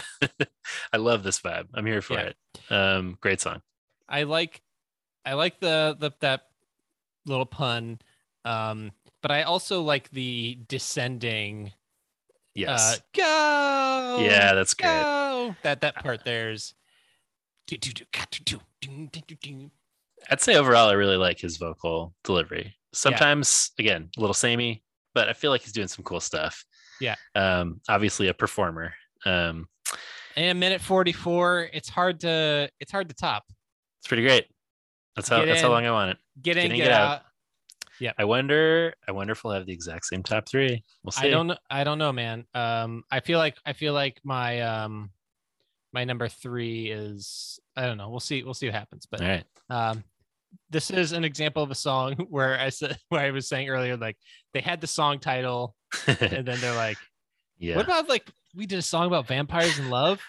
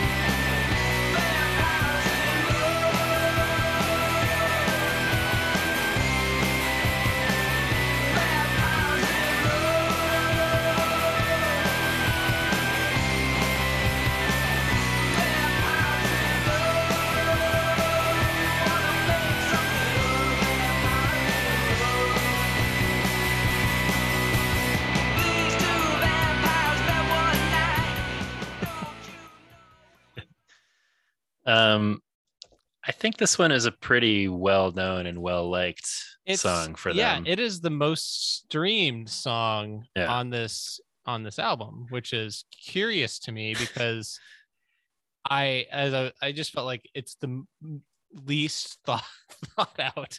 Yeah, it's pretty straightforward. It's a nice song about vampires and love. That's all you got. I could see I see this almost like that a band like Teenage Bottle Rocket could write a song like this. Yeah. This seems sort of up their alley, something silly about zombies or ghosts or somebody being in love, but it's I don't know. It's just sort of fine to me. Yeah. I think it's fun. It's not another of my top 3s.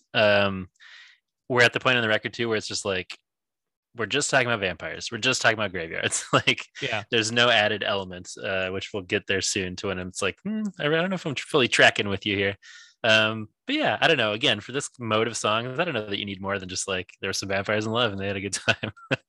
It's cool. It's vibes. I'm into it. Yeah. Good for them. Glad they found each other. Yes. May they be happy. It was, I think, so we couldn't find the lyrics for a lot of these songs, but I think I think he said that it was like love at first bite. That's pretty good.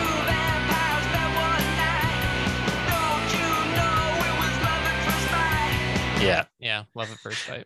These two vampires met one night. Super poetic. Yeah, that's what I'm saying. Like this was like written in a single session. Yeah, not much thought. All right, Darlin'.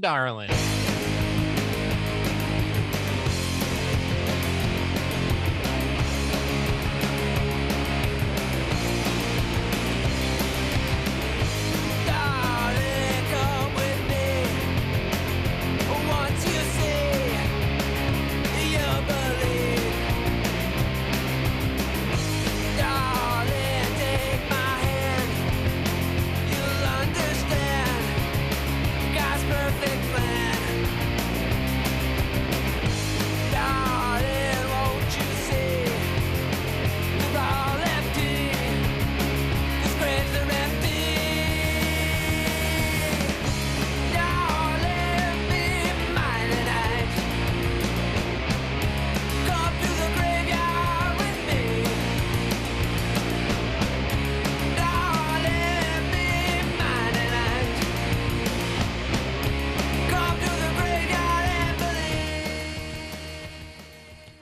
I like how this album doesn't have any Christian imagery on it at all. Yeah, it's this is the first. Me, see God's perfect plan. All the graves are empty. It's like, come on, bro. Yeah, this is the first one on the record that I was a little bit like, like, I don't mind it, but it's just so jarring that there exists a band that sounds like the Misfits, that chord progression is very Misfits, and then has lyrics like, take my hand, you'll understand God's perfect plan. It's just like, I don't know. He says he's going to he's taking her to the graveyard. I'm like, cool. Right. That's what we do in pretty much every song. I'm into it. He's like, come with me. Once you see, you'll believe. Come to the graveyard with me. Come to the graveyard and believe. And I'm like, okay. She's gonna learn about, how graveyards are cool or whatever. She's gonna fall in love with the vampire. Yeah. You love it first bite. And then it's like, you'll understand God's perfect plan. I was like, okay, I don't know. The phrase God's perfect plan in the song is just jarring. Yeah. But this gets to their whole sort of metaphor about, Jesus emptying graves and emptying his grave, which again is fine. It's just like, I don't know. I miss those vampires. I don't need somebody being like, talking about vampires being in love. Yeah. He's like, come with me and you'll believe. This is that strain of evangelical punk where it's just like, if you could just see. And I'm like, all right, buddy, I'm not going to the graveyard with you, okay? I was gonna go to the graveyard with you. Now you're gonna be showing me empty tombs. Right, get some chick tracks. It's like, what's your stance on Halloween? If you got hit by a car right now, if these guys are like, we love spooky stuff, but we don't like Halloween because that's Satan's holiday, like I'd be like, oh, bummer. Which I hope isn't the vibe here. I think they're like into it, but it's they're walking that line a little where I'm like, what exactly are we doing? But I don't know. I think it's fine. This song. Yeah, it just feels a little boring to me. Yeah. It's kind of slow. These last two songs feel a little boring to me. They're both about 3 minutes, a little over 3 minutes. We don't need that. Love. Like, no, get back to minute 44, bros. That's right. It's your sweet spot. Sweet spot. Here we go. I don't wanna.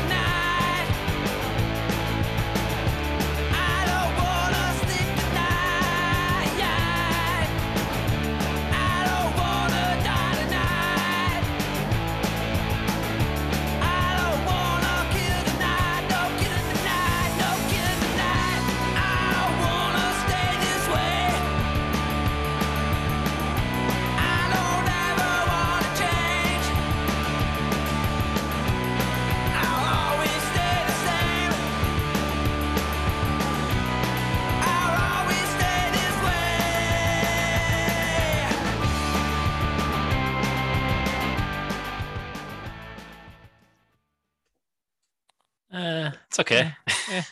That's all right.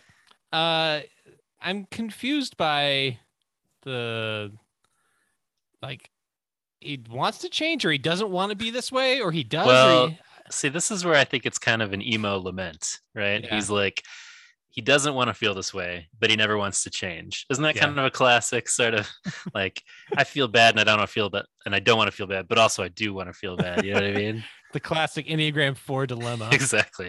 Yeah. You want to feel this way, but you never want to change. You don't be like everybody else. I don't know. Oh, yeah. It's like, it's not like a super compelling chorus either. No. This is in the stretch of songs that I'm like, yeah, fine. Yeah. Murder Creek Road starts to do something a little different.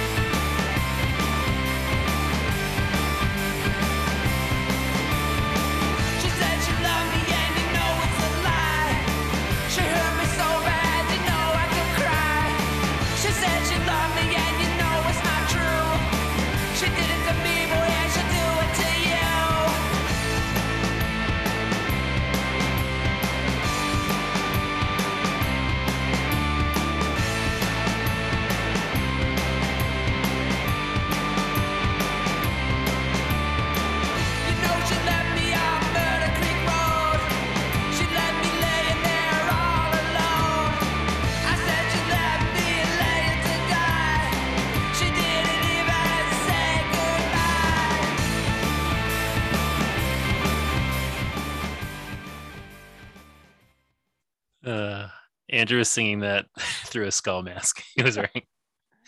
Yeah, it's you said you wanted me to do this through the remainder of the pod, but I don't think it's gonna work. It is pretty cool looking. The mouth moves when you talk, which is you're laughing now and the little teeth are chattering. Watching you sing along to that song in that mask was like, oh shit, should we start a horror punk band?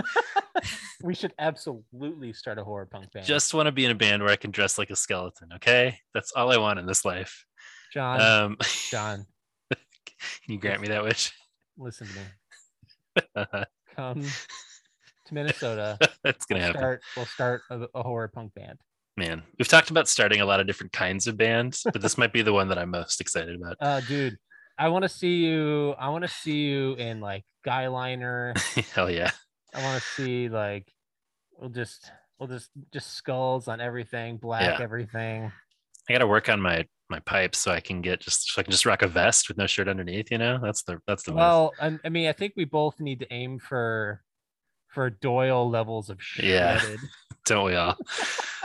Good old Doyle. That dude is like way too in shape for someone his age. He's like 70, right? He's old. He's not that. I don't think he's got to be in his 60s. Let's find this out. Doyle Misfits age. I feel like he's in his 50s. 57. Okay. 57. Danzig is 66. So I guess I thought they were kind of the same age. 66. Danzig is also a tool. he is a real piece of work. Anyway, my baby left me on Murder Creek Road. I think this one's fun. Yeah, it's the first like, it's heartbreak song. So it's a heartbreak song. So right, they went to the graveyard. They were vampires in love. Mm-hmm. Coming to the graveyard with him, and now. She murdered him. She'll murder you. She murdered him. She'll murder you too. Yeah, it's classic sort of grim tale of being murdered by your lover. I do like that he's just shouting like, "She killed me and she'll kill you too. She'll kill you," over and over. Like that's pretty great. I love that. You need a murder ballad in here in your spooky song set. This is kind of like we'll get into this more later with another song, but like. I weirdly almost appreciate that they're like singing about being killed rather than killing someone, because I feel like so many of those like Misfits adjacent bands are about murdering people, and it's kind of nice that it's like she murdered me. I'm like, okay, well, that's not so bad. Sorry, bro. Just a prank, bro. Just a prank. It's just the November stabbing. Yeah, we're leaving everybody on Murder Creek Road this November. This November TikTok challenge. Go get murdered on Murder Creek Road. Yikes. I don't want to give anybody any ideas. No. Fun one. This is another song that I feel like was title only. First. Yes. Visitors from Outer Space. Ooh. I like that.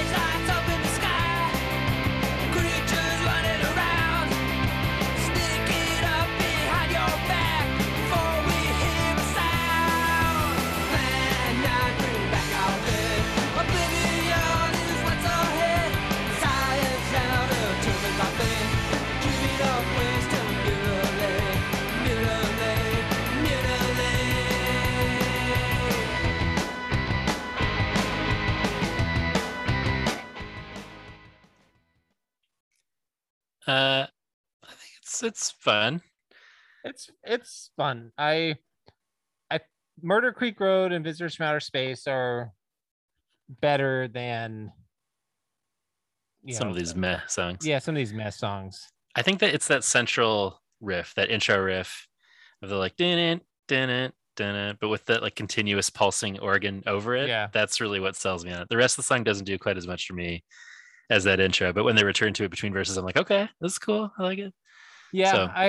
I think something else that is missing for me from this record is he does a lot of the same stuff with his voice. Yeah. It's da da da da da yes. da right. da da da. He doesn't true. really, he kind of stays very monotone. There's not like really many harmonies. I mean, there's like some gang vocals and stuff sometimes, which I think is cool, and that yes, they could use more of that. Yeah, but you could use more gang vocals, more harmonies, maybe not singing along with the guitar. Yeah, like, just like singing the same guitar. Chords. It's just. I mean, like I said, I like his vocals, but I think they are a victim of every other element of this record, where it's like it all just kind of is samey after a while. Each element. I do like his vocal quality, but I agree that like after a while you're like, okay, kind of get it. Let's try something maybe a little different. Yeah, I think his voice is cool. I think he does some cool stuff with it, especially when he gets a little bit more hardcore and screamy. Yes, I'm like, oh, cool, you're doing something interesting, and let's do more of that. Agreed. Should we listen to the biggest bummer song on this record? We should. Vegicide.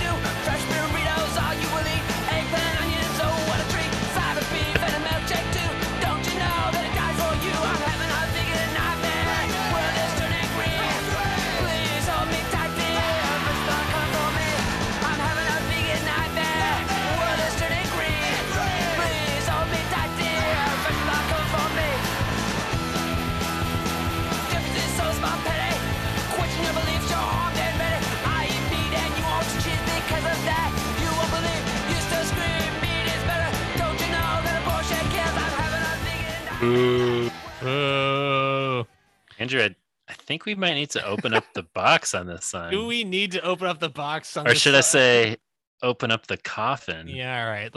Let's keep this brief. So this to me is the biggest missed opportunity on this record. This song could have been, I mean, okay, so it's called Vegicide, and it's like, and I'm having a vegan nightmare, and in my head, I'm like, this could have been like a really cool, like, okay, so you're zombies, and like, or like maybe like it's like you could be a zombie, or you could be something that's like eats brains, but everything is like, oh no, it's all vegetables, and that's what like, I thought it was, and I'm like that has these, but it seems more like a slam on vegans. It does. And like it's like, and but also you're screaming meat is murder, but don't you know abortion kills? Like, god damn it, guys, you don't you didn't need that. You didn't need that at all. Yeah, it's like you ruined a perfectly good like premise for a song. Yeah, we're in the Christian punk scene. What's your guys' deal again? We only sing about death and zombies. Cool, but where's your abortion song? Oh yeah, we got one. Don't worry. Like, where does that fit into all your zombie bullshit? I had the exact same experience. At first, I was like, "Oh, the vegetables are coming after him. That's kind of funny." At first I thought he was maybe saying like, maybe he was a vegan and he was having a nightmare. Maybe like you're saying, he's a zombie or a vampire, so he eats flesh, so it's okay. Yeah. But then it's like, no, it's kind of the silly song. But then you hear, don't you know that abortion kills? And I'm just like, oh, okay, now I got it. I got what your stupid song is. And like, there was this like weird trend in sort of the late 90s. I don't know. Maybe that's not that many songs. I'm thinking of like the Real Big Fish song. And I know there's others where it's just sort of like, oh, so you're vegan? Like, yeah. Well, guess that makes me have a nightmare. And it's like, all right, relax. I don't know. He's like, I eat meat and you won't eat cheese. Because of that, you won't believe. I'm like, what are we saying here? If this is all about like being a zombie and a flesh eater, I guess it's cool. But like, don't put abortion in there. Then it's just weird. This song is it's a mess. It's really something. Yeah, I don't know what they're trying to say. So no. like, okay, so You're having a vegan nightmare. Things are turning green. Okay, but so who? Somebody's not believing because they're vegan. Yeah, and I don't know what's happening. I don't know. This was a song I was most interested to try and find lyrics for, so I could I could get absolutely every word correct. There's a part where he's like, eggplant and onions, yum yum yum, or something like that. So tasty, or something like that. Yeah, I don't know. It's weird. I guess I really wanted to just be like, it's silly, whatever. But then like, boy, you scream meat is murder. Don't you know that abortion kills? It's just like, all right, you're going in the box. Anyway. Yeah. All right. Yeah, this song sucks. Put it back in the coffin. Put it back in the coffin, nail it shut, put it in the ground.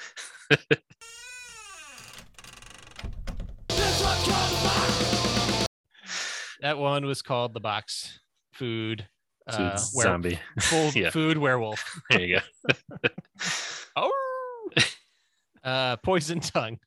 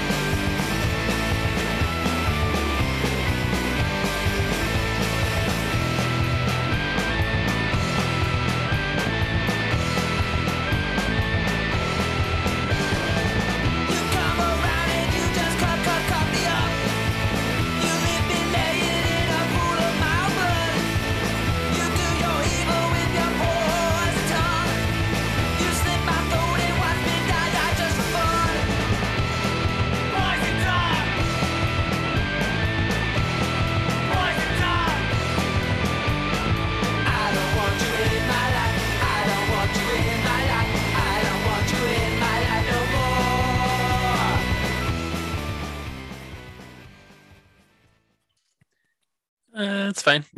It's fine. Again, another song where the keys are just following the guitar. Yeah. Could have done something a little bit more thought. I don't know. Maybe I'm being too critical, but the guitar is already doing the descending. So to follow it with dan, dan, dan, dan. Right. I think the instances where the organ does its own thing and it's a little more intricate, like you really notice it and it sounds really cool. I don't know. I do like the chord progression here. You know, it's simple, but it's kind of that raw punk sound, but it's just one that doesn't do a ton for me. The lyrics are like maybe kind of gross. I don't know. He's like, you look so pretty, but you're all dirty inside. And at first I was like, I don't know. Go ahead. This is probably just another one of those, you're a sinner, you have a poison tongue, you're beautiful, but you're terrible on the inside because you're a sinner and godless and probably a vegan. Probably. Yeah, I don't know. Maybe again, I'm like, I might be overreaching here, but just like feels like it has a hint of that sort of misogynist vibe from some other songs that we've discussed this season from this era that were very prominent, where it's just like, you're so pretty, but I can't trust you. I don't know. It's not like that exactly the whole time, but kind of gives off that vibe. Again, I'm just like, just sing about a werewolf or some shit. I don't want to hear about this. Like, yeah, I mean, there's so many other monsters you could have had songs about. Right. He was really hairy. He was a wolfman. Wolfman went to the grave with me. Like, just do that. Done. Yeah. Werewolves in Love Part 2. There you go. Oh man, I do like this next song more. Yep.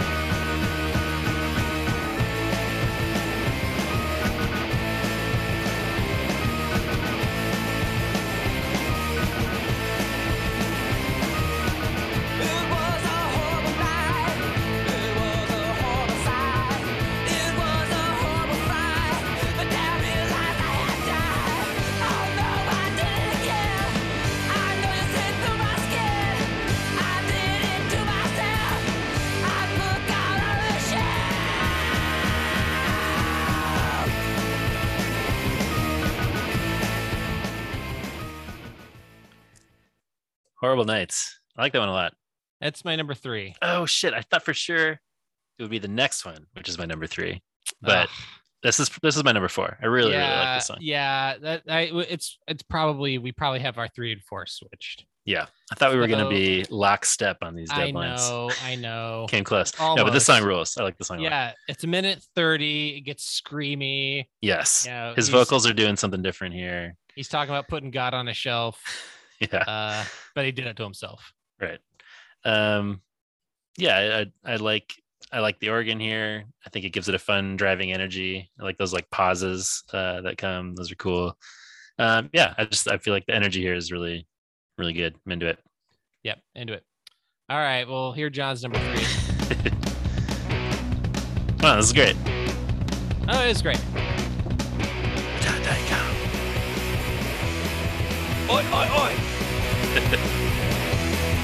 Oi, oi, oi!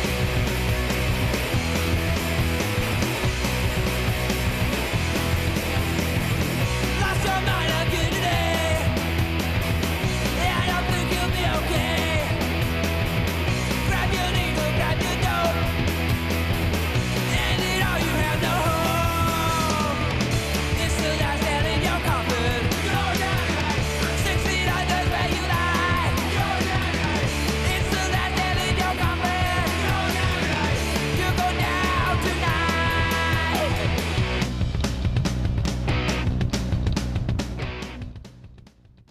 Yeah, I really like the driving drums and the bass. Yep. Do do do do. This is the Deadline's Rancid song.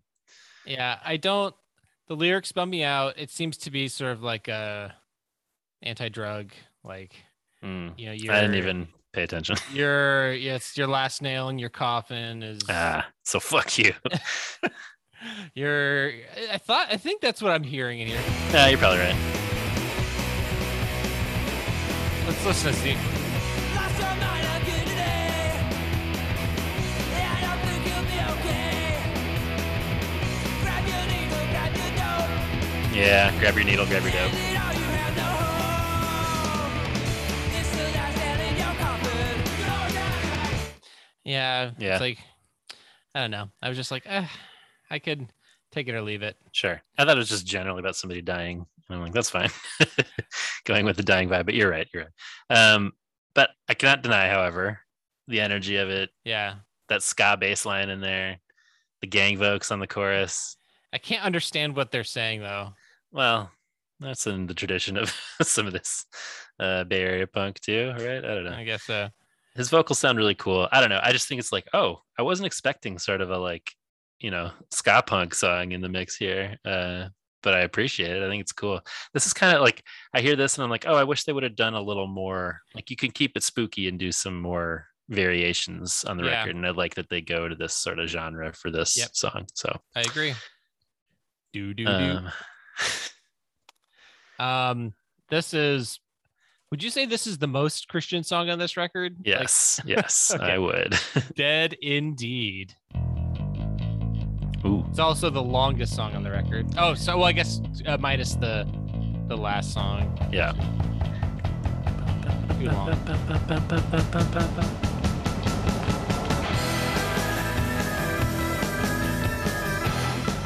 Very surfy. Yeah, I like it.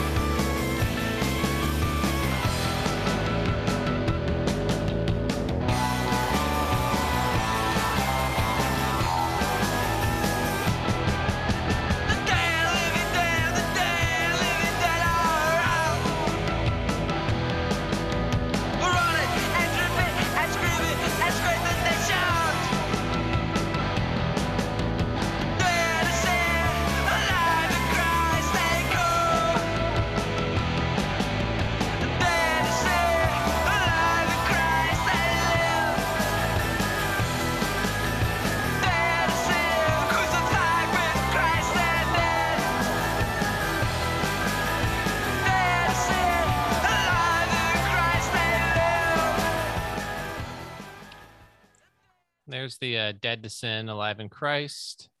Yes. Which is probably the song that they can use to justify all of their, all the their other dying stuff. imagery. Yeah. No, they're not vampires. We're dead, but dead to sin. Sure, yeah. That's the ticket. Speaking of like holy vampires, if anybody has watched the show Midnight Mass, reach out to your boy. I want to do some discussions with you. No spoilers. This is the most evangelical song on the record. I mean, yeah, they repeat dead to sin because alive in Christ they live over and over. That's their whole philosophy. Whatever, it's fine. I don't mind that concept. I don't mind a spooky framework for understanding Jesus, I guess. But this one, lyrically doesn't do a ton for me. Also musically, I think it's pretty fun. You got more of those kind of rancid chord progressions and ska-ish bass lines on this one.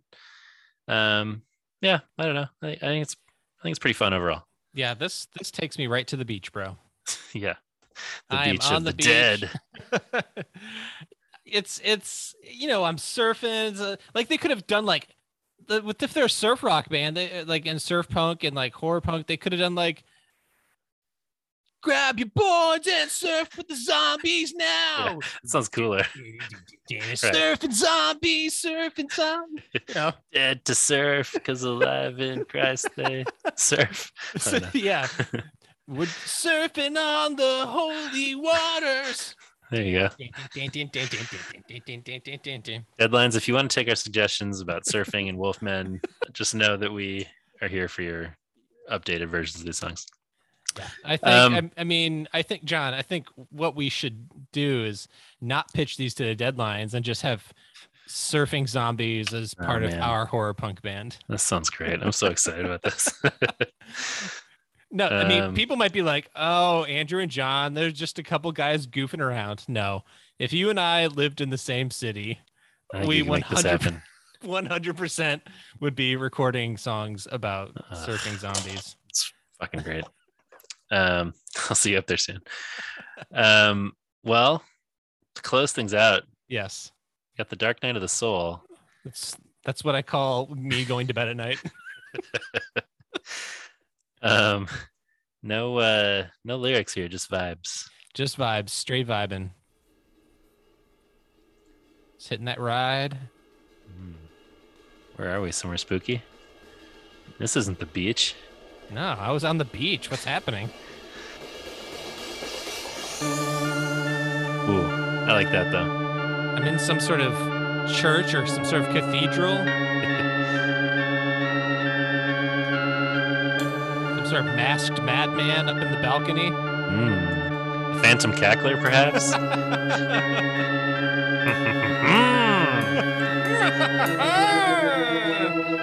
Slamming doors. Crinkling papers.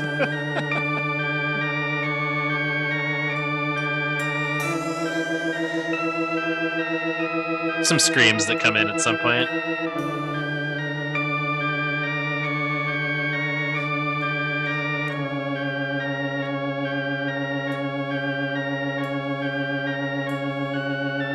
Ooh, slowing down. Oh shit. Chains. It's kind of like one of those like haunted house sounds of a haunted house. There we go. I think this rules.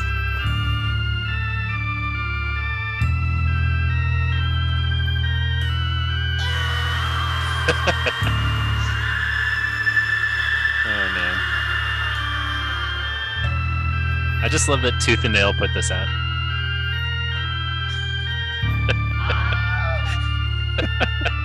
Well, that guy sounded really in pain.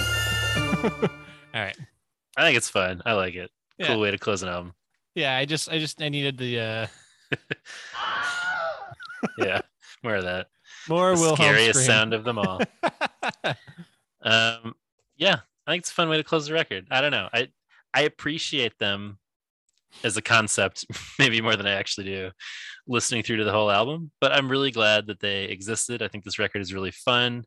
I'm glad to learn about them. I think those handful of songs that we really like, I'm really into. So I think those those handful of songs are worth the Deadlines experiments that Tooth and Nail did. I'm not saying this album is like a slam dunk or I'm gonna like revisit it like constantly, but I feel like the songs, throw it on Halloween, the songs that are strong, I'll throw on the handful of songs that are like, throw it on a spooky playlist or something like that, but like, you know, it's mostly fine. This would have been your vibe in high school. I heard go to the Graveyard in 2000 and it wasn't my vibe then. Sure. I mean, I can appreciate it now, like in the context of what we're talking about with this record and everything. But like, you know, I always thought it was like okay. And sure. You feel that's borne out?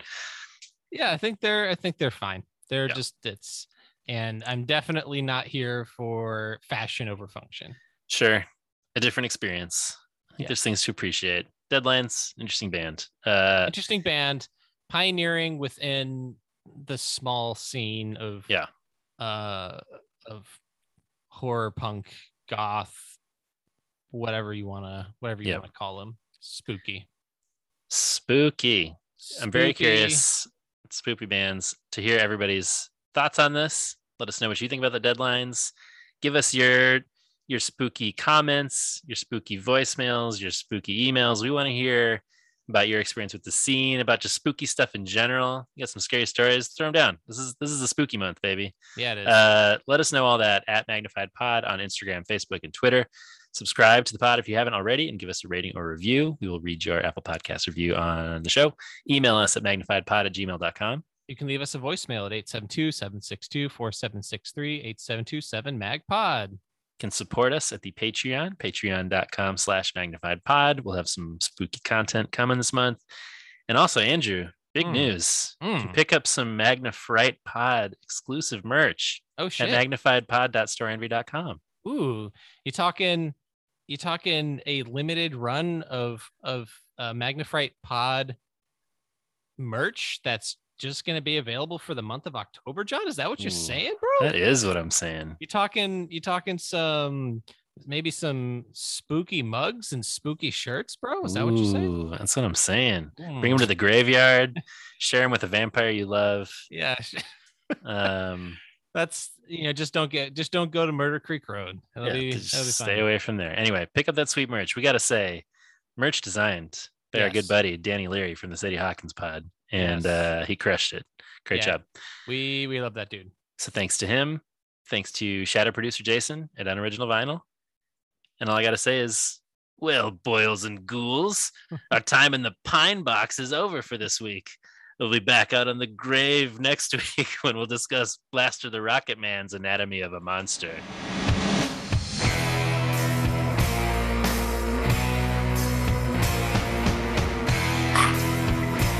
Pretend I'm stabbing you.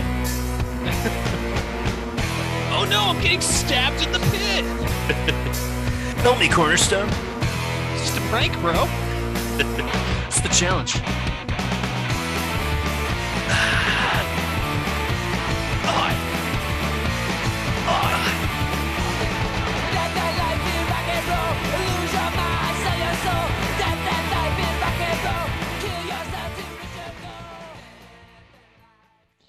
I feel like over this next year, you and I should just start sending each other just song title names for our horror punk band name, our horror punk like songs, and then we'll just reverse engineer songs. Like it'll be like, okay, no, I'll send you a lyric, like a song title.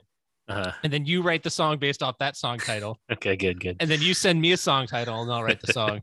I like this. Yeah. So, we got, I don't know if you want to do like, surf zombies versus werewolf ninjas or something. I don't know. Yeah. There's something there. We're going to do this. For more shows like this one, visit rockcandyrecordings.com.